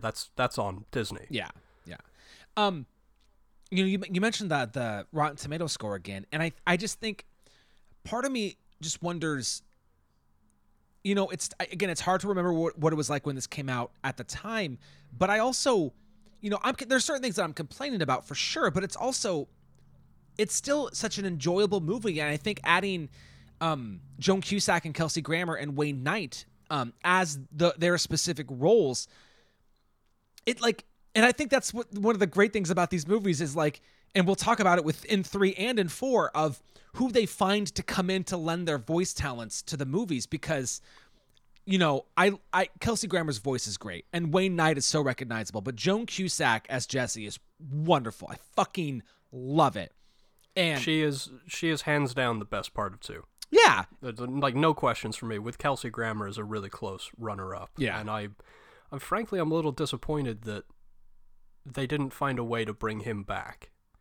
Oh, that would have been interesting. I do, because obviously Lotso is the Kelsey Grammer character in 3, and then Gabby Gabby is that character in 4. But it would have been, I think a sort of prospect, a Stinky Pete's Revenge would be an interesting way to go if they have to do a 5th one, which I know they're talking about, which I think is frankly a bad idea. I think this whole Buzz Lightyear prequel is a bad idea. I don't want to get into it too much, but it seems so convoluted. It seems unnecessarily difficult to explain. I was trying to explain it to Stella, and I try as I might, I could not do it. I could not get her to understand the kind of story they're trying to tell. She couldn't get it. Well, I think until she understands who people like Neil Armstrong are, sure, and Buzz Aldrin, I think it's probably going to be a little bit lost on her. But trying to explain to her that it's a Buzz story, but it's not about Buzz the toy. It's about Buzz like a person. She's like, but Buzz is a toy. And we just couldn't, we couldn't get past that detail. Yeah, I'm wondering. I'm sure it'll be successful with adults. Yeah, it almost seems like I think the way to do it would be to gear this one towards adults, which I know Disney won't let them do because they're control freaks. But I've lamented this for years, and I'll probably bring it up again. I brought it up before, and I'll probably bring it up again next week. But the fact that they couldn't get out from under Disney's thumb to make more adult-orientated stories is forever going to be frustrating to me. I agree. So I don't really have much more to say on 2. I mean, I'm pretty nitpicky about it. Like I said, I think there's a lot of growing pains in it. I think the direct-to-video nature of its origins are very clear to me. I mean, if you have any other reasons why you think it's so beloved, I would love to hear them. I mean, I think it's all the little details. I think it's increasing the voice cast a lot. And I think there's still such a strong message of trust and sticking it out. And I love, there's a great line towards the end where it's like, I can't stop Andy from growing up, but I wouldn't miss it for the world. And this idea of, and I think, I don't know how much that line would have hit me if I wasn't a parent, but that's, it's like, time goes by and, I would love for my kids to just stay kids forever and not have to grow up and not have to deal with the inevitable shit that everybody has to deal with. But, but again, like the line says, I wouldn't miss it for the world, and so, and I think that's what I'm trying to get at is that we can be nitpicky now, but I still, at the end of the day, it's not a bad movie. And I still really enjoyed watching it. Yeah, but you're not putting it on before you'd put on something else that you love more than in the Pixar canon, right? Absolutely, yes. That is definitely yes. much. When I reveal my full ranking of the Pixar movies, I don't think you're going to be surprised at this one's placement. That's yeah. I get that. And I will say this. I mean, we talked about pacing and length a little bit. I mean, if you lose all of the Buzz video game stuff, if you lose Zurg, I mean, it's not only does it trim the movie a bit, but it's 50% a better movie. Those are, I think, unnecessary distractions. I think all the stuff that happens, especially later on with Zurg, is unnecessary. I know it's another obstacle to overcome as they're going down the elevator and trying to get to. I mean, that's all there too. I don't mind the opening. I think the opening of Toy Story 2 is pretty fun. That Rex is still just being Rex, and just never happy with where he is, and that's all fun stuff. But yeah, I agree though. You could easily lose all of it because it's not vital to the story. Definitely, the whole doing the Empire Strikes Back. I am your father. I was like, the note that I took there literally just says stop it. And it's also like one dramatic beat too many when we're already going to have this massive, airport sequence. Yeah, I agree. Okay, well, so let's move on to Toy Story 3.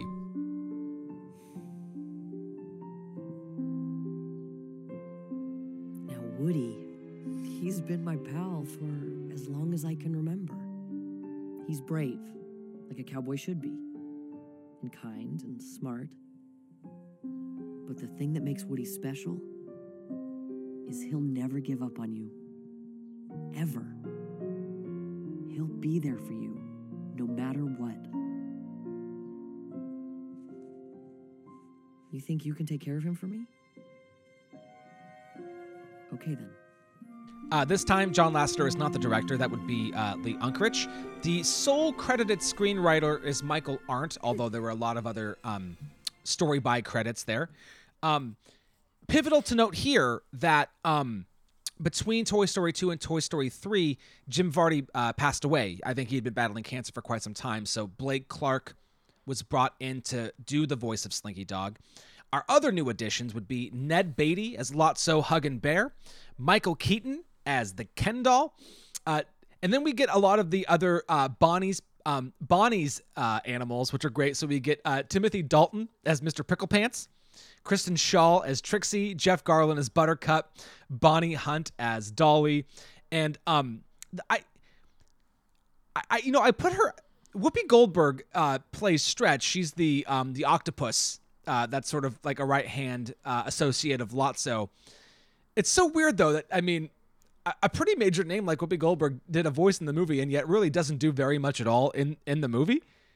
Honestly, I don't even hear Whoopi Goldberg in there. It doesn't sound like her. I can, but it just is so weird. It's just such a small, really, really thankless role. Okay. And sorry, well, you mentioned the chatter telephone, that noir element, the Mission Impossible noir element. He's voiced by Teddy Newton. We also have a character actor I love, Richard Kind, is the Bookworm. Oh yes. Again, then, underutilized. Yeah, definitely. And then Bud Lucky as Chuckles the Clown. Oh yeah. Oh. And then our director Lee Unkrich, he has a cameo as the Jack in the Box, the one that is elated at new toys in the daycare. Oh yeah, that's right. Yeah.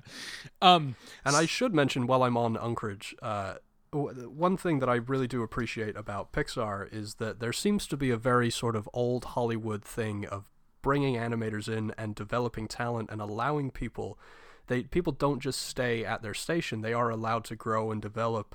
Lee Unkrich started out as an animator and then worked his way up through the ranks, was a co-director on Finding Nemo, Monsters, Inc., and then after this would go on to direct one of their best, Coco. Yep. So I love that idea of people coming in entry level and then, hey, one day you'll get a project of your own. I think that's fantastic. Yeah, I agree. So this movie comes out 11 years after Toy Story 2 in 2010.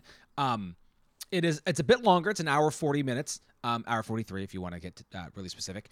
But it was the third animated film ever to be up for Best Picture. It didn't win, but it did win Animated Feature that year, and it also won Song for We Belong Together. Also was nominated for Sound Editing and Adapted Screenplay. 98% on Rotten Tomatoes, and is on the IMDb 250, and I have it at 110. That places it between some strange bedfellows. Come and See is on one side of it, which I have not seen, but I know of its reputation. And on the other side of it is Lawrence of Arabia. I mean, okay. Here's what I'll say. Given the choice, would I watch Toy Story 3 before Lawrence of Arabia? I would, yes. But to see it on a list like this, it does kind of make me scratch my head just a little bit. Just a touch, especially given its placement. Yeah. And so that's what I got on the stat front. What was there anything you want to add to that? Yeah, I would call out that we've mentioned the Cahiers du Cinéma a handful of times. They placed this film at number 4 on their best of the year. Excuse me, best of the decade. Oh, snap. Look at that. That's high praise. It is, absolutely. Okay, cool. So let's get into Toy Story 3. So time has passed and Andy is growing up, and Andy is about to go to college, and the toys have clearly not been played with. And he has to make a decision on what toys are going to go in the attic, which toys are going to be thrown away. After a misunderstanding, Andy has put these toys in a garbage bag. His intention is for them to go into the attic, except for his mom has mistakenly decided to put them out with the garbage. Woody, however, has not only missed the box for donations and the attic and the garbage, Woody has made the college box. Andy was going to take him with him to college. Woody goes on a daring mission to save the toys, and Jesse comes up with this plan that, you know what we'll do? We'll go to Sunnyside. We're going to go to the daycare because kids get played with at daycare. And Woody tags along because he gets kind of trapped in the car. And they show up there, and we meet Lotso and crew. And Woody is like, you guys can stay, but I'm going to go because Andy wanted me for his trip. So for a while there, we got two separate things. We got Woody trying to get back to Andy, except for he gets picked up by Bonnie, and then we meet all of her toys. And then we find out that Woody has to go back to Sunnyside, and I'll explain. And then we've got Buzz and crew at Sunnyside, and they end up in the Caterpillar room, which they're all excited about, except when they realize that these are little kids who don't know how to play with toys, in a very funny sequence, which I really, especially having young kids, I totally understand.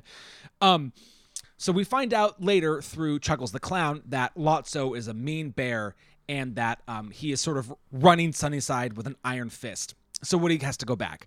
Buzz also tries to investigate what's going on, and he gets caught, and they switch him over to demo mode, and now Buzz is under the control of Lotso and crew. Woody attempts a daring rescue mission in which almost they get away, except for they don't. And what happens is all of them, including Lotso, end up in a big garbage can and headed for the dump. Very emotional sequence when they are being sorted through the trash thing, almost incinerated to oblivion, but our lucky, lovely alien friends with the claw save them. And they make their way back to Andy, and ultimately Andy gives all of his toys away to young Bonnie, and you're left sobbing in tears. I was going to say, and cue the waterworks. Also, one of the greatest callbacks in the entirety of the Pixar canon is when they are rescued by the Claw and the aliens. Oh, I mean, that is... I wish I had been in the cinema to see that, because I have to imagine that was a moment that brought the fucking house down. You know, it was so funny. So Melissa and I, we saw this, and this was years ago, obviously. So this was pre-kids, and because not, it's before the fourth one was even a thought. We just assume that this is the last one, and you're watching this. The whole thing is about Andy's going to college, and the toys are gone. So how much thought is Andy going to give about where do the toys go, right? And so when they're headed down the garbage towards the fire, I think everybody in the theater, and this was mostly like people our age at the time, mid to late 20s, were like, nobody was breathing. And then they get saved, and there was a big sigh of relief. I wouldn't say that it was like raucous, but there was certainly like collectively, like, people started breathing again. But it's the moment when Andy's giving the toys away that. Oh, absolutely. I feel like I say, I do think that is one of the greatest callbacks in Pixar's history. Oh, yeah. The problem is it comes on the it comes in the middle of one of the most emotional moments in the series. Like, deep in your heart of hearts, you know that Disney aren't going to let this happen. They're not going to kill these characters. It's not happening. But it's done in such a great way. This is the thing that I really reflected on this second viewing. I was kind of dismissive of that moment in particular on my first viewing, that idea of, this isn't going to happen. But I allowed myself a little more suspension of disbelief. I tried to be a little more open-minded on this viewing, and I did find that my heart was caught in my throat in that moment. The bit where they all hold hands, it's making the hairs on my arms stand up just thinking about it. That it's so good. It earns that beat so much. And this is where the third one not only succeeds in its own right, but succeeds specifically over 2. Is that it earns a lot of those emotional beats. Enough time had passed. The graphics had caught up with their, the animators' imaginations. I mean, the opening sequence. If we can, let's try and go through this one, not necessarily beat for beat, but if we can switch gears and go back to the beginning, and work our way back towards the ending, I'd love to do that. The opening. That was the original opening for the first movie, and it was too ambitious. They couldn't make it work. And what's great about that, enough time having passed, is now we can see what Andy sees when he plays with his toys. What a great way to open it. The fact that it just keeps getting bigger and bigger and more ridiculous. There are force fields. There are, aliens driving the convertible. Death by monkeys. Death by monkeys. Pork chops.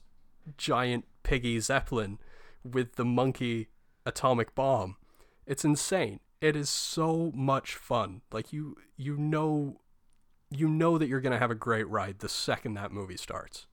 And the little callbacks where we do cut back to, and the movie goes a little nostalgia heavy with the video camera montage, but when the little callback of when we see the poster of the wanted poster for Mr. Potato Head that Andy has drawn with the $50 bazillion. Yeah.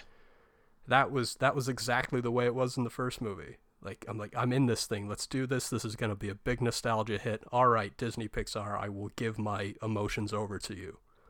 Well, and then cutting ahead, we realize that the toys have had to create this plan in order to even really see Andy. They steal his cell phone and another cell phone, and they call it so that he can find it and open up the trunk. And, I gotta say, this idea of using a cell phone to get noticed, like, how prescient is that? Like, and it's so in the St. John household, like, we recently got new phones, and Melissa's old phone, we took the SIM card out, but Stella will play games on it sometimes, and she's 6 and she's not on it all the time, but when she's on it, it's like, hey, hello, hey, I'm talking to you, I need your attention. And it's just crazy how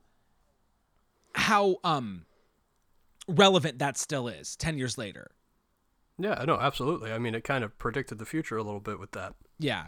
And I think that goes into the whole miscommunication of what happens with the toys in the trash bag. I mean, clearly, and I'm getting really like into the parent sort of point of view here, but like, Andy was not fucking listening at all when his mom was like, hey, listen, in the box, donation, garbage bag, trash. And like, how do you get more clear than that? And yet he still finds, and I get that Andy didn't want the toys thrown away, but he fucked that up. Andy fucked that up pretty bad, and he put the toys in a trash bag.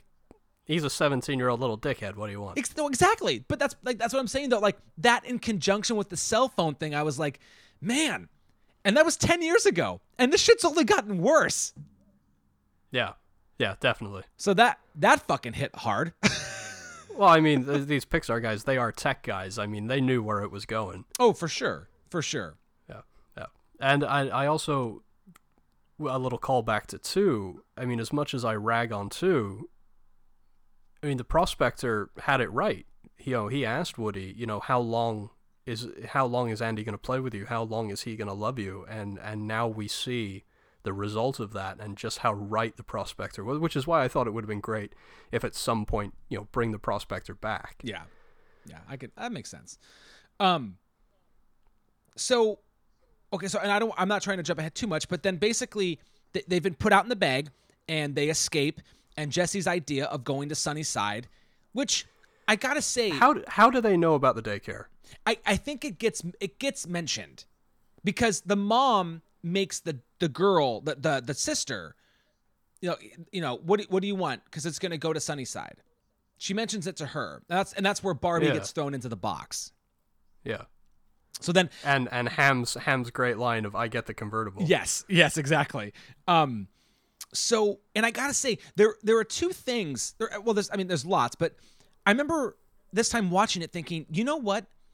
If you believe that you were gonna get thrown away because you're in a trash bag, you end up outside, and you're coming from the toys' point of view, Jesse's plan is not only sound but a good idea. Let's go to a daycare where we're going to get played with. Maybe we won't have an owner, but we're certainly going to have interaction with kids, which is essentially a toy's purpose, is to make kids happy.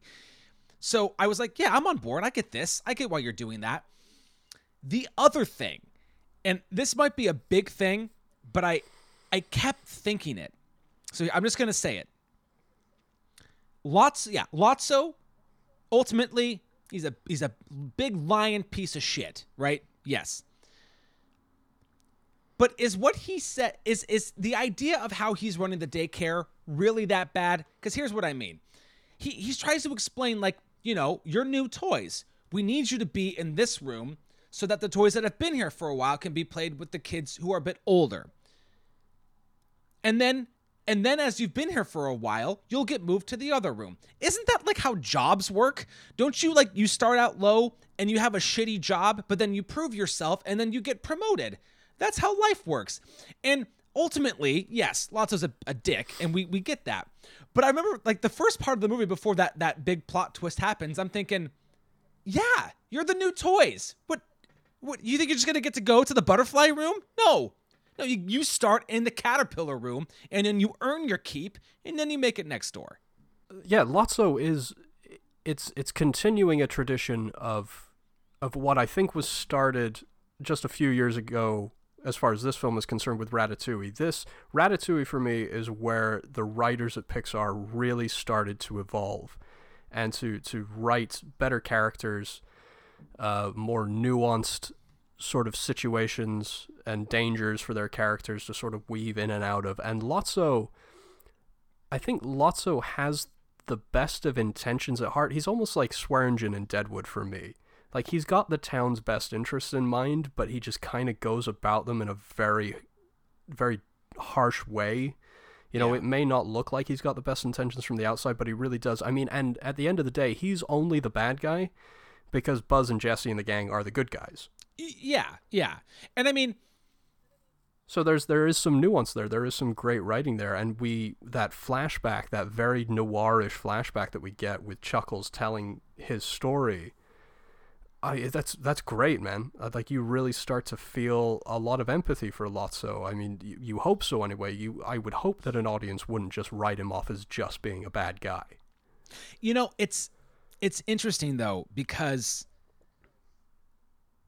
I think while Lotso is given the time to be more of a truer villain in the sense of how that works in stories like this, I actually prefer the idea of why Stinky Pete's intentions, I think, are stronger than Lotso's. Because I think his the resolution is stronger with Prospector, because he doesn't just devolve into an angry bad guy in the same way that Lotso does. Yeah. So, because I just the backstory of Lotso and Chuckles and Big Baby, it just didn't. I don't know. We got a story of abandonment before in the last movie. To be honest, there's a lot of carryover from 2 in 3 that still works for me, but I'll be honest, Lotso's backstory does not, I mean, I get where he's coming from, but I wouldn't say that I'm empathetic for him at all. I don't know, the idea of being replaced. Well, sure. I don't know, that does kind of, it hits home. I get that. No, and and again, I think all four of the movies have very clear themes and important messages to get across. And yeah, the idea of being replaced and like, what do you do when something better comes along or whatever? And it's important. And I think it is done well. I can't say that I'm overly, sentimental to his plight. Yeah, he doesn't really lose it for me until, like I mentioned at the end, where there's that scene over the garbage can, and when he does abandon them to the incinerator, that's where I'm like, well, now you've lost some of the nuance. I mean, I agree, and obviously, maybe there's a better way that they could have done it, which still gets us to the Inferno moment. But yeah, I agree. It does. It's the most like it's mustache twirly moment that Lotso has. It's very much mustache twirly. But I do think he also his comeuppance is fantastic. Oh yeah, I agree. Getting strapped to the front of that garbage can, and the little moment where the guy is like, "Oh, I used to have one of these," and he still smells like strawberries. I'm like, "There's no way he still smells like strawberries," but okay. Okay, so now here's the thing. I realize that he's been in a trash, like a big fucking like a landfill. But those toys that have the things put in them to smell like whatever, like we still have toys that Stella got before, like when she turned 1, and they still smell like cotton candy. Like it's really, it's fucking crazy to me that they still smell and as potent as ever. It's weird. That's gotta make you wonder, man. Yeah, that shit's not healthy. No, it's not. There's some toxic shit in there. We're actually. I was gonna tell you, we're not doing very well over here. Oh, Jesus, man! You got to throw those toys out. Throw them in the incinerator. But speaking of that, and this was of all of the movies, this was the only movie I actually wrote this note. I really wish I still had some of my toys. Yeah, I get that. And obviously I think it's because Andy has to give them up at the end. But I'm watching it and I'm going, fuck, man, I wish I still had my G.I. Joes or my cars or whatever. Like I don't have any of that stuff. There is one thing, this will resonate with any Brits listening to the show. I do still wish I had my Tracy Island playset with the die-cast Thunderbirds. Like the original, because I had some vintage ones. That shit's worth some money now. Well, and I don't know, Thunderbirds, that whole marionette show probably doesn't ring any bells over here in the States, but I can safely say for me it does not. But yeah. But it's not like a those things were legit. But it's not even like a collectible thing for me. I just still wish I don't know, man. The little, and it's again, it's so funny you mentioned the opening of this movie and the way that we see what Andy sees when he's playing with his toys. The fucking adventures and storylines I would come up for my G.I. Joes, man. Like, I think easily the most creative I've ever been in my entire life was when I was playing with my G.I. Joes. Oh, absolutely. Yeah. That's the thing that they've captured so well over the course of all four movies is the power of a child's imagination, and I think it would finally come to fruition in the fourth one when Bonnie actually makes a toy, handing off the toys to Bonnie at the end. My God. I guess we're not even really there yet. We should deal with the heist. Well, yeah, this is where again another moment where the third one betters the second for me, like raising the stakes. And that, the clock is ticking. Yeah. We've got to do this tonight. We have to be out by dawn. And like you said, the stuff with the phone, giving Woody the briefing. I love all the stuff with the monkey and the symbols. One of my favorite little details in this third movie is the bloodshot eyes, because the monkey's always watching. Yeah. Oh, that's so good. That is fantastic. And it's so great to have Crazy Buzz back. Oh, yeah. Yeah. And it's such a great... you can't do it in a normal movie with real people. That's not a thing that you can do. But in a movie about toys, you can reset him back to like factory mode, which is great. we're going to come back to this, but really quick, one of my favorite little details is when Woody is trying to escape the first time by himself and he has to go through the bathroom and he places a single ply of toilet paper on the toilet when he climbs up. Fucking so great. I love that. But yeah, I mean, everything with tricking Buzz. I love when Buzz tries to laser his way out of the tub and then runs into it. I love Tortilla Head and Cucumber Head. Everything with Miss Potato Head is fucking so funny. Well, and I don't know if you know the history of the Potato Head character. I mean, I will say, I think Ham and Potato Head, as far as characters go, they are my unsung heroes of the entire saga. Oh. And so I did a little bit of reading about Potato Head. He goes back to like the 1950s. And for the first 10 years of the Potato Head toy's existence, there was no potato. He was literally just all the accessories, the eyes, the arms, the shoes, and the idea is that kids would actually stick them into real vegetables.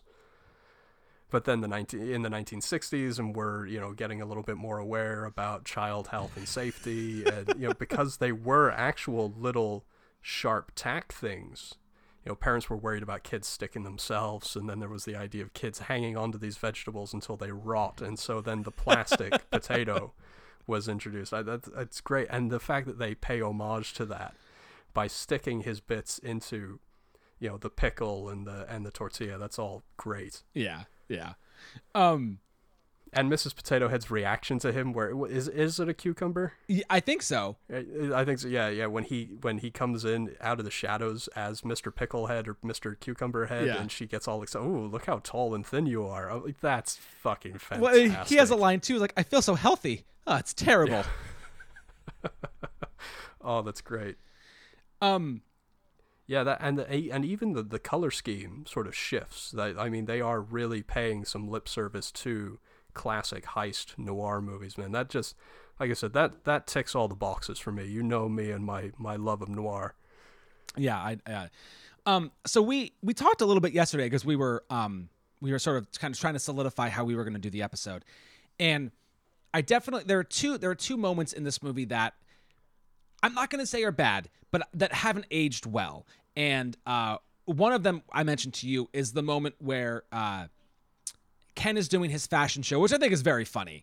But then Barbie ties him up and she puts on the astronaut suit so that the bookworm won't see who it really is when she gets the Buzz's instruction manual. And then the bookworm sees what he believes is Ken wearing heels and makes a like, "Zeesh" reaction, which again, given the great progression of trans rights over the last couple of years, just hasn't aged very well. I think it is sort of an easy yuck kind of joke that I think nowadays doesn't really go over very well. The other thing I wanted to mention to you that I didn't mention yesterday, but I'm going to mention now, is it's a bit unfortunate that there's a damsel in distress moment where Buzz kind of saves Jessie.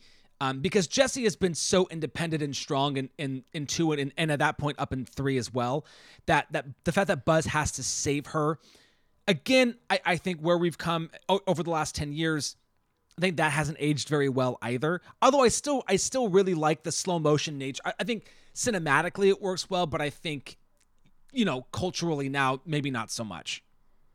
Well, I think I wouldn't worry about that one so much. I think they course corrected enough in 4 because, I mean, Bo Peep, she is the real hero of 4, and she saves Woody in that one. So I think that one's fine. Yeah. The other one, going back to Ken, I think I mentioned this to you off mic as well, is in the credits they show little scenes, and there's the one where they get the letter from the daycare letting them know how everything's going, and Woody, as he's reading it, is, wow, Barbie has great handwriting, and then they get to the bottom, and then it's Ken, and there's the same kind of zeesh moment. Yeah. But regardless of how well that's aged or not, Ken is one of my favorite additions to this third movie. Oh, yeah. Michael Keaton's voice acting is choice. It's in great. This. He is. Both him and there's not enough Timothy Dalton. Yeah. Which I'm biased. I love Timothy Dalton. But his wanting to stay in character as Mr. Pickle I do Pants, love the addition bakery owner or whatever. the addition of Bonnie's toys. I think Kristen Schaal, I think her voice is great in there too, and Jeff Garlin and Bonnie Hunt. And like it makes me, and I mean, obviously we don't have these and it doesn't exist, but you know, all the other groups of toys and all the other voices that they might have just in the world. I love getting this other vibe. These are Bonnie's toys, and this is how these are how Bonnie's toys act, and yeah, it's great. Yeah, the idea that Woody doesn't. Well, no, I guess that's in the fourth one where they deal with Woody not running the room anymore. Yeah. Well, I'm thinking about Bonnie's toys. Oh no, I'm sorry, I'm skipping ahead That's again. the There are some yep. great I know where you're there's going. some great cameos Yeah. in the fourth. Well, yeah, we'll deal with that. Sorry, I'm getting too ahead of myself. I'm excited. But here's the thing. And you're right. I know. I basically tried to tease Jesse's backstory, but I mean, Andy giving the toys to Bonnie is just incredible. And again, I think that's a generation defining moment. Yeah. In film. There's and one of the subtle things that I really, really loved about there's two things about that you know, few minutes.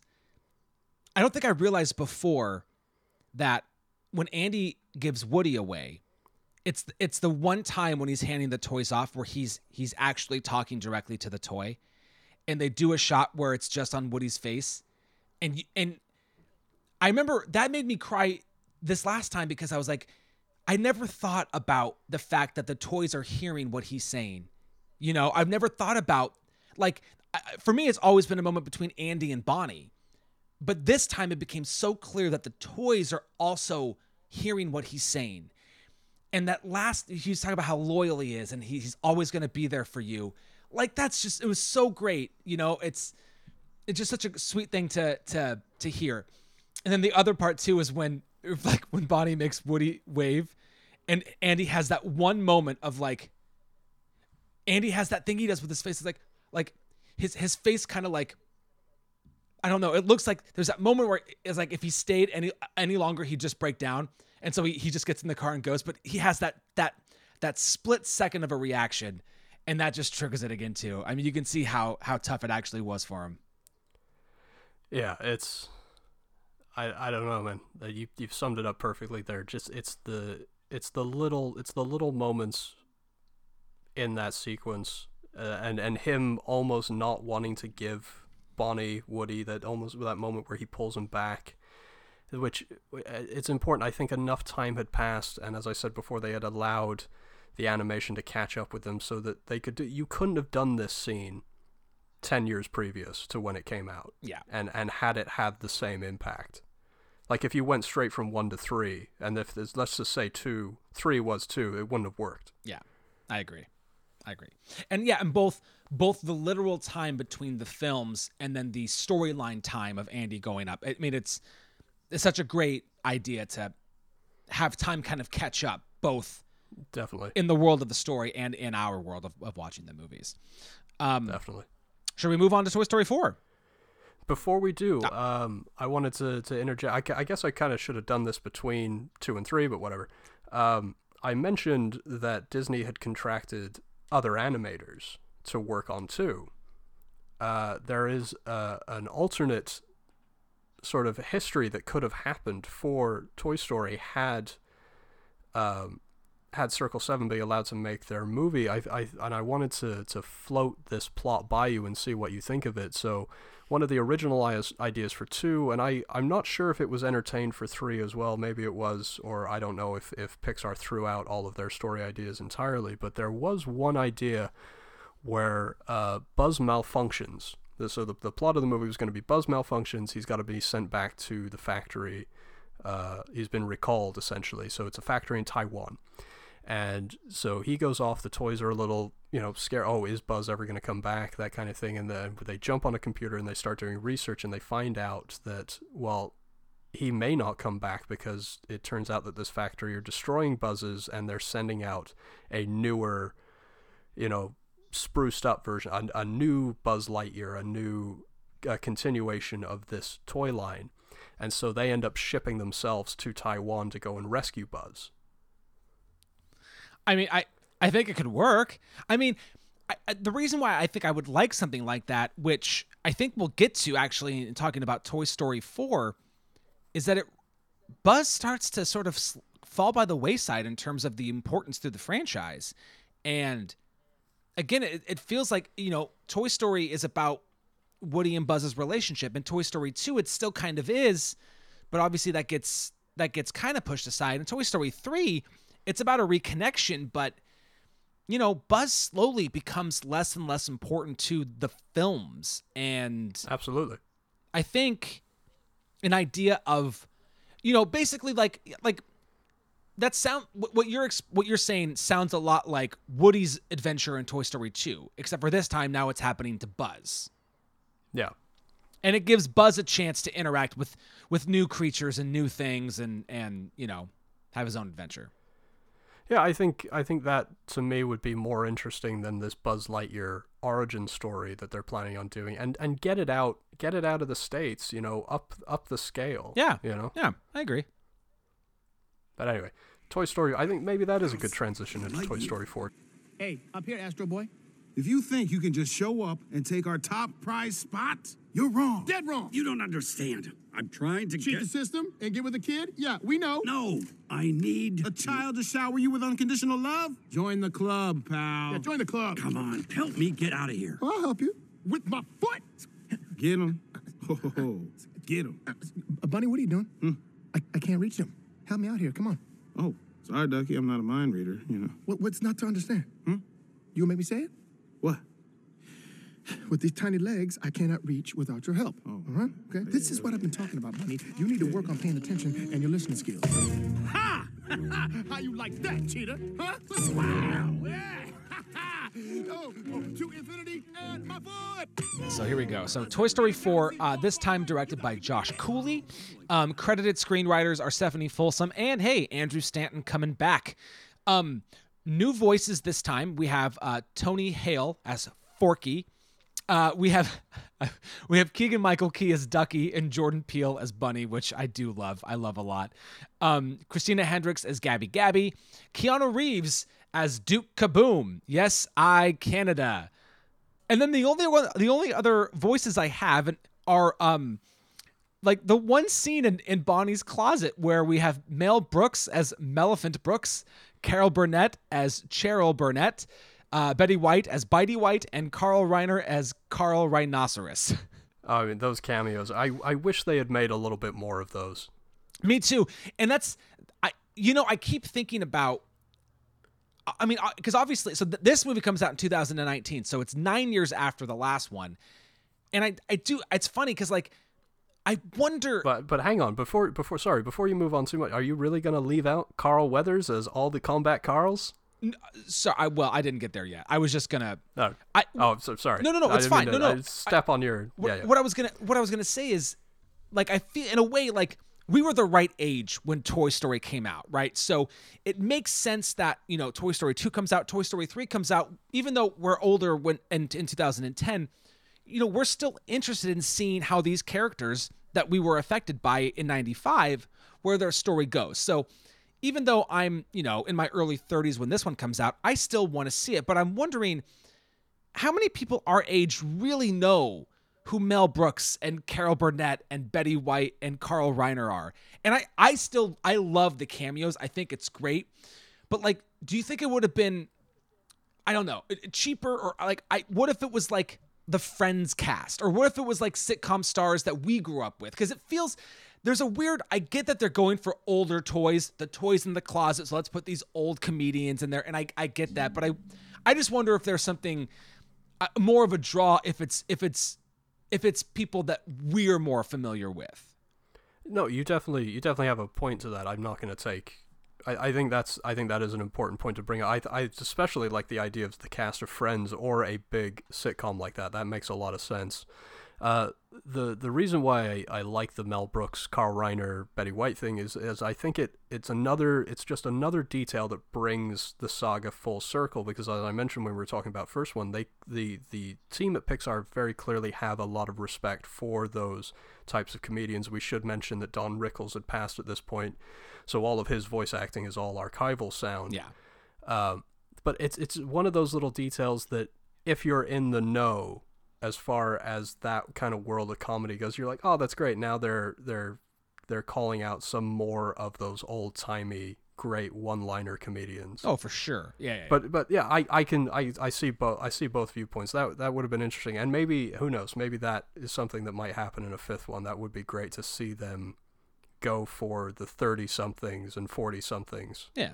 With bringing in that type of cast. I think Keanu Reeves, to a degree, kind of scratches that itch. Sure. Oh, for sure. And I think Key and Peele as well. I think for Ducky and Bunny. Are they a character too many though?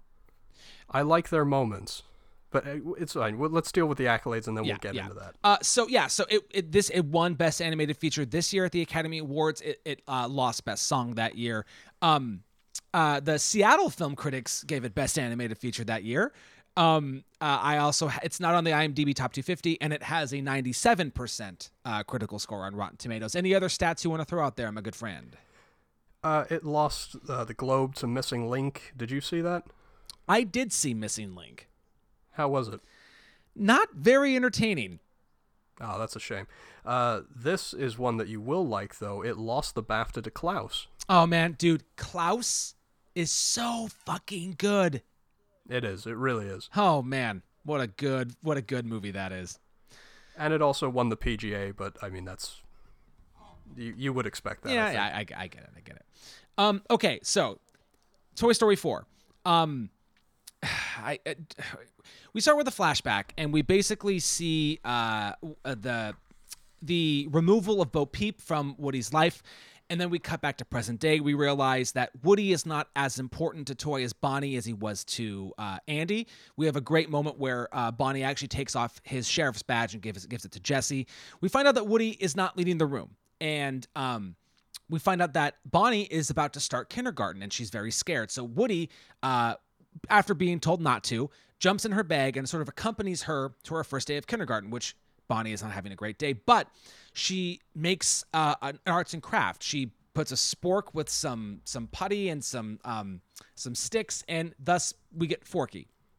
And Forky comes to life, but Forky is made up of trash, essentially, and so he doesn't know that he's a toy. But by Bonnie writing her name on the sticks that are his feet, thus imbues him toy life.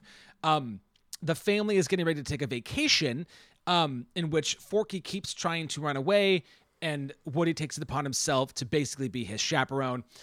Forky jumps out of the RV. Woody goes back for him and tries to basically save the day, but Buzz is concerned that they're not going to make it, so Buzz starts listening to his inner voice and goes on his own mission to save Woody. So as Buzz is trying to save Woody, Woody is trying to save Forky.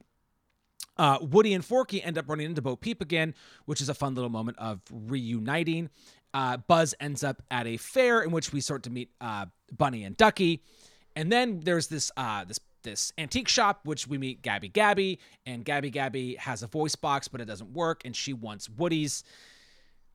There's so much going on. And then we realize that's where Bo Peep was, and they need to try to escape, and because Forky has been taken captive, and they need the help of Duke Kaboom to make that happen. And then they escape, but Woody didn't get Forky. There's just so much. There's way too much happening in this fourth movie. Ultimately, what happens is there's a weird, crazy moment where the toys convince Bonnie's parents to drive back to the fairgrounds, and it looks like Woody is going to go back with all the toys, but then he realizes, no, what he really wants to do is be with Bo Peep, and Woody and Buzz and the gang split up, and Woody now becomes a lost toy. But in a sense, he's now also a found toy. Exactly. Exactly. What I loved about your exasperated rendition of the plot of Toy Story 4 is you're absolutely right. This is something that really clicked with me on this viewing is, Toy Story 3 went up in my estimation, Toy Story 4 went down in my estimation. There is too much going on in this film. It's so funny you say that, because this was obviously the last movie we watched. We watched them all in order, and the girls were having a blast. The girls were watching it. They were loving it. I'm taking my notes. And we started the movie without Melissa because she had to do some other things. And at one point she came downstairs, and I looked at her, and I had to mouth it because I didn't want the girls to hear me. But I said, "This movie really isn't that good." And she kind of laughed, and it was like, and I don't know if it was because We saw this in theaters, and we saw it with Stella, and she enjoyed it so much in the theaters. But like, I remember liking this movie when I saw it in theaters. Well, hey, if you go back to episode 43, being there, you and we talked a good game when it came to Toy Story 4. We really did. We really did. And now it's a year and a half later, and it's had time to sit and sort of permeate in our minds. We've had second, third, or fourth viewings of it, and yeah, I think this film does too much to try and survive on the goodwill created by the first three. Yeah. But that's not to say there isn't a lot to appreciate about it. Right out of the gate, I still feel that Gabby Gabby is one of their best characters in any Pixar movie. She is so well written. She isn't a bad guy. She is an antagonist, but she is not a bad guy. All she wants is to be loved, and she's found a way that she thinks that she can accomplish that, and it means there's so much about this movie where things do come full circle. Again, almost too many, but Woody gets to be the toy that we always know him to be, and he has to make a sacrifice for another toy. Yeah.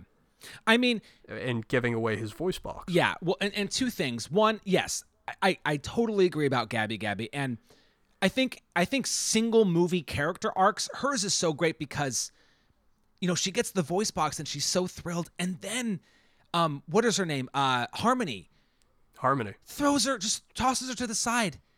And like, what a heartbreak. It's a heartbreaking moment. You can't help but feel terrible for her at that moment. And absolutely. But I love that she finds somebody, that lost kid at the end to take her in. But I also was like, you know what? This movie didn't have that major emotional moment. And I felt like they tried to force it in with the lost kid. And Melissa kind of got, choked up. But I was like, this time around, I was like, man, you're really forcing that in there, aren't you? I think you're trying to get that major cry moment, or like I'm welling up. And second time around, I just was not. Yeah, it wasn't working for me either. But because we need to get to the emotional moment of Buzz and Woody splitting up. Yeah, exactly. And Tim Allen has said that neither of them could get through that, because at this point they were recording I think by the second one they were insisting on recording together, which doesn't usually happen. Exactly. And I think Hanks did the same thing. He insisted on recording all of Annie Potts' dialogue. She voices Bo Peep. He wanted to make sure they did all that together so that you really feel the chemistry. Yeah. Yeah, you need to get to that moment. And like 2, I think this one repeats a lot of the mistakes of 2, is there is just one too many emotional beats. Yeah. And like I just said with Ducky and Bunny, I think even though their stuff is a lot of fun, it's distracting. There are too many characters in this movie. Yeah, I totally agree.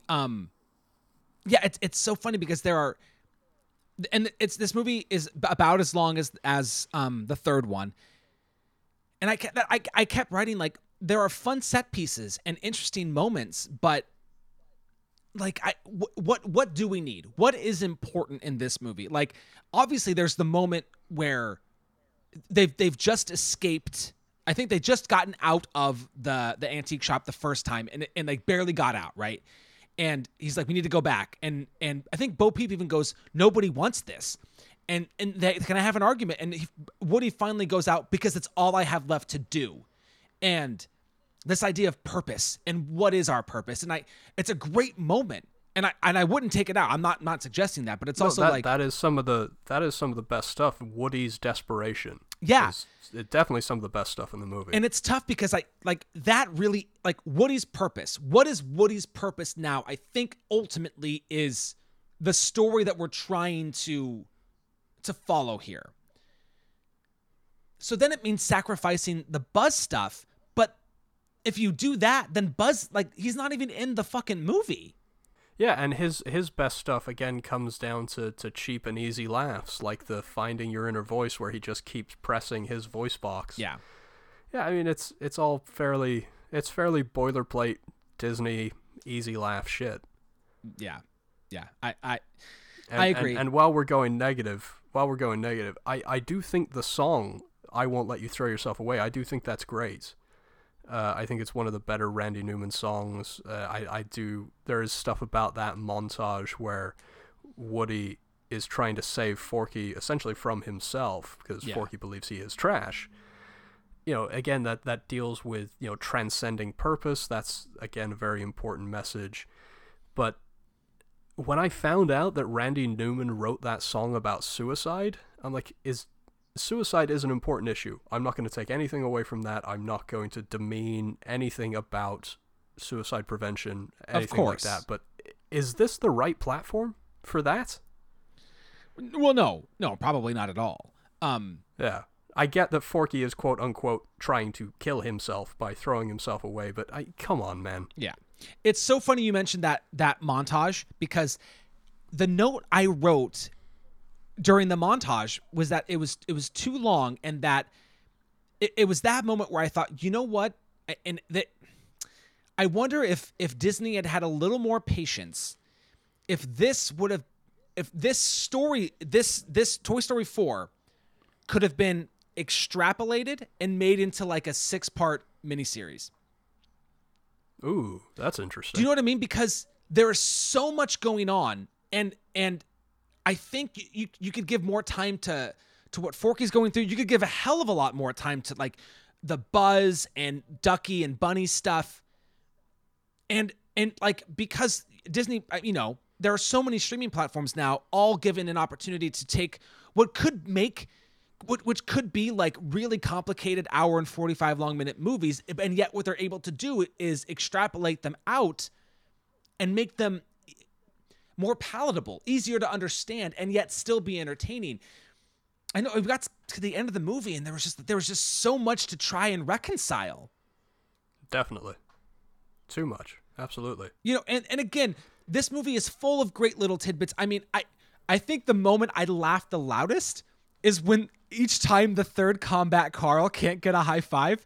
Oh God, I love that so much. It's just so good. But like, yeah, I mean, this Toy Story 4 is about 50% of a good movie because of little details like that. Yeah. There's the moment when Buzz is trying to convince the Ducky and Bunny to come with him. It's like, I can get you to kids, and he's like a human kid, not a baby goat. And I'm like, yeah, it's just like funny one-liners, funny shit like that. Duke Kaboom's whole thing, like, it's a commercial, it's not real. Like, it's Duke Kaboom's backstory is very funny, but it is not necessary. I mean, oh yeah. This is really tough, but I get that Bonnie is very connected to Forky because Forky was the thing that got her through the first day. And having taken a child to her first day of kindergarten and seeing kids freak out because like the parents are leaving and it's a huge change, I get that there is some emotional weight that Bonnie has with Forky. What I do know though as well is that kids that age have a very short memory, and that if Forky was to say get thrown away, it would be a rough day or two, but I'm not trying to sound cruel. She'd get past it. And so the whole idea of the movie is based on a premise that I find fairly absurd.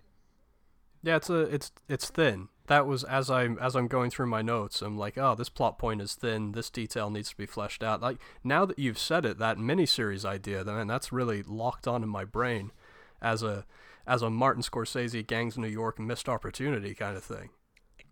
And while I'm making weird comparisons, are you ready for a backhanded compliment? Oh shit, my favorite. Yeah, and again, I might lose some people because I know how well this movie is respected, but Toy Story 4 for me is Pixar's Hook. It's Hook is Steven Spielberg just showing off. And that's what Toy Story 4 is for me. One thing that Liz, I should give the credit to Liz, but as I'm taking notes, she was like, hey, you need to make sure you take a look at this. We were talking about the environments, especially in the scene where Forky and Woody are walking down the road trying to get back to the town and the rest stop to catch up with the RV. Yeah. It's stunning. This is beautiful looking. So why couldn't we take all the effort that went into making this film look as good as it possibly could with 2019 technology, and apply some of that dedication to a more coherent, less jumbled, busy story.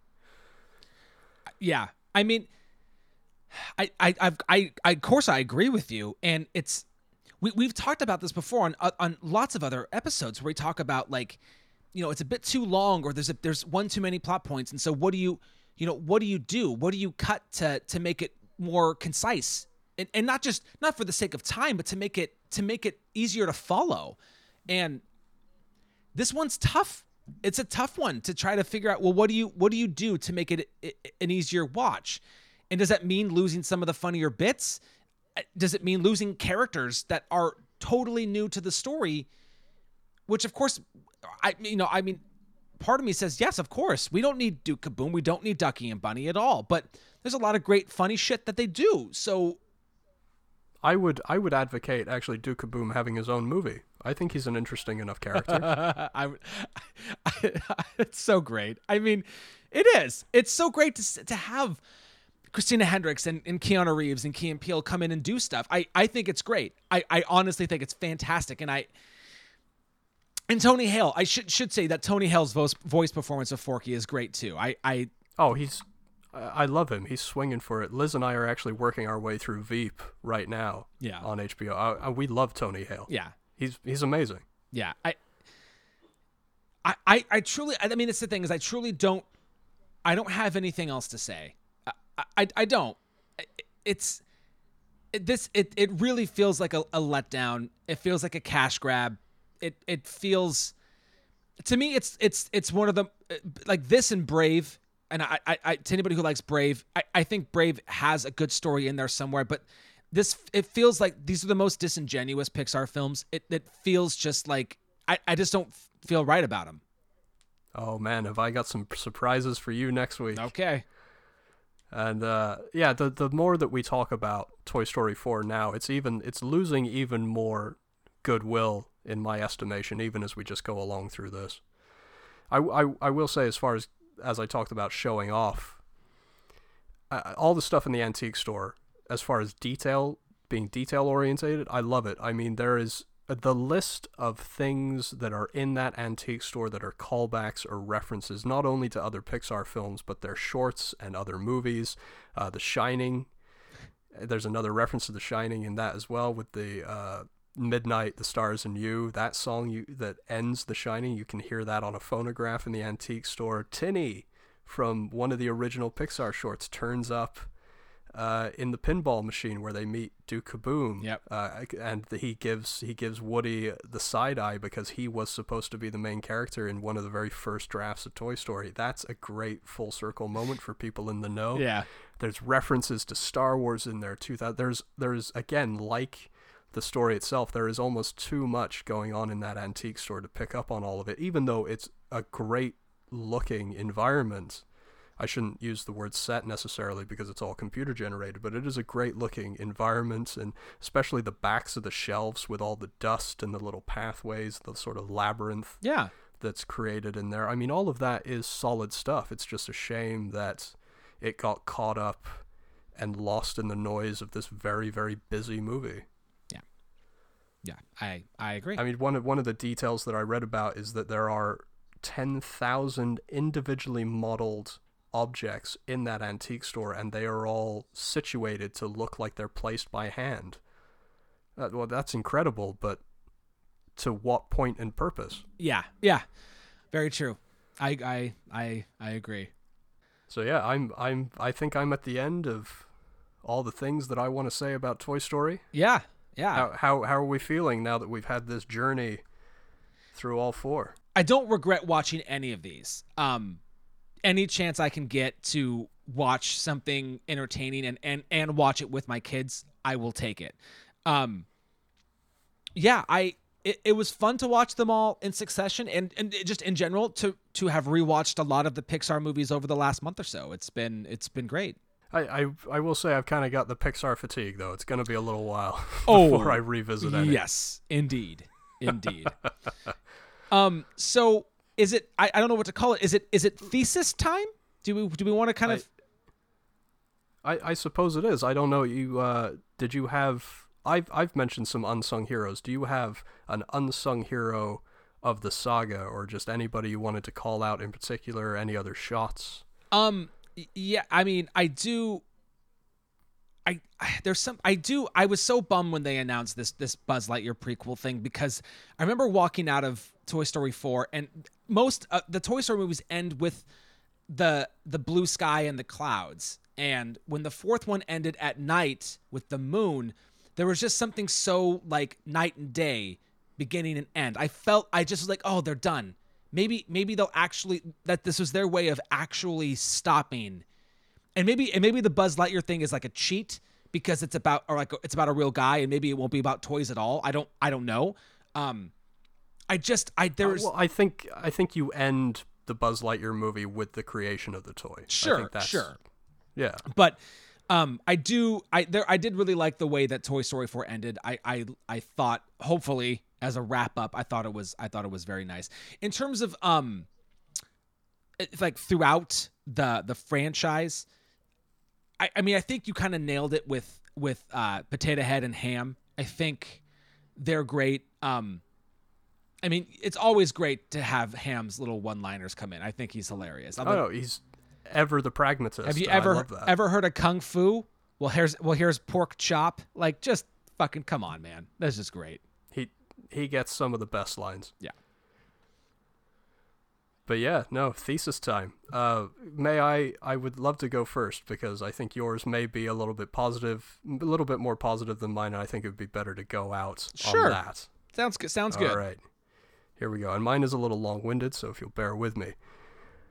Though the first film still holds up, should be recognized for its groundbreaking achievement, and is essential cinema. Including all 4 films in the book is problematic, though consistent in revealing the inconsistent pandering of late in the 1001 films you must see before you die. Over time, they've gotten some things right by listing The Lord of the Rings as one entry. The book was supposed to be published as 1 volume originally, which we'll get into if we ever feel like tackling that behemoth.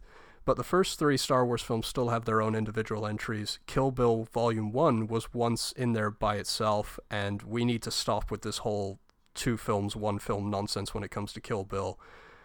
And so was the Bourne Ultimatum rather than the whole Bourne trilogy at the time. Why would you watch just the 3rd one if you're using this book as a guide? Anyway, sorry, I digress.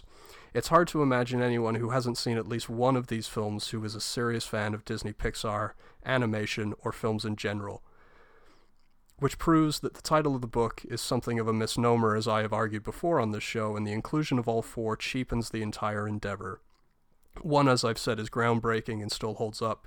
2, and I recognize that I'm in the minority here, was given a pass. 3 is perfect and a beautiful way to end a trilogy, and has emerged as my new favorite after not having seen it in a decade. And though 4, as I said, works 50-50, Disney played fast and loose with the good feelings built by the first 3, and I think got lucky in that it wasn't any worse than the string of poor to abysmal sequels that plagued them in Pixar in the 2010s. The standard the book sets for helping people root out great little-seen cinema should be higher, and combined entries like this waste valuable space. Should the first Toy Story be in the book? Yeah, probably. But this platform could be used to elevate other animation, even in Disney Pixar's canon, such as the misunderstood masterpiece that is Inside Out.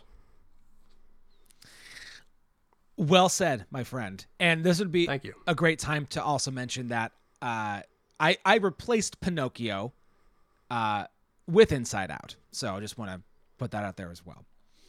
Okay, here we go.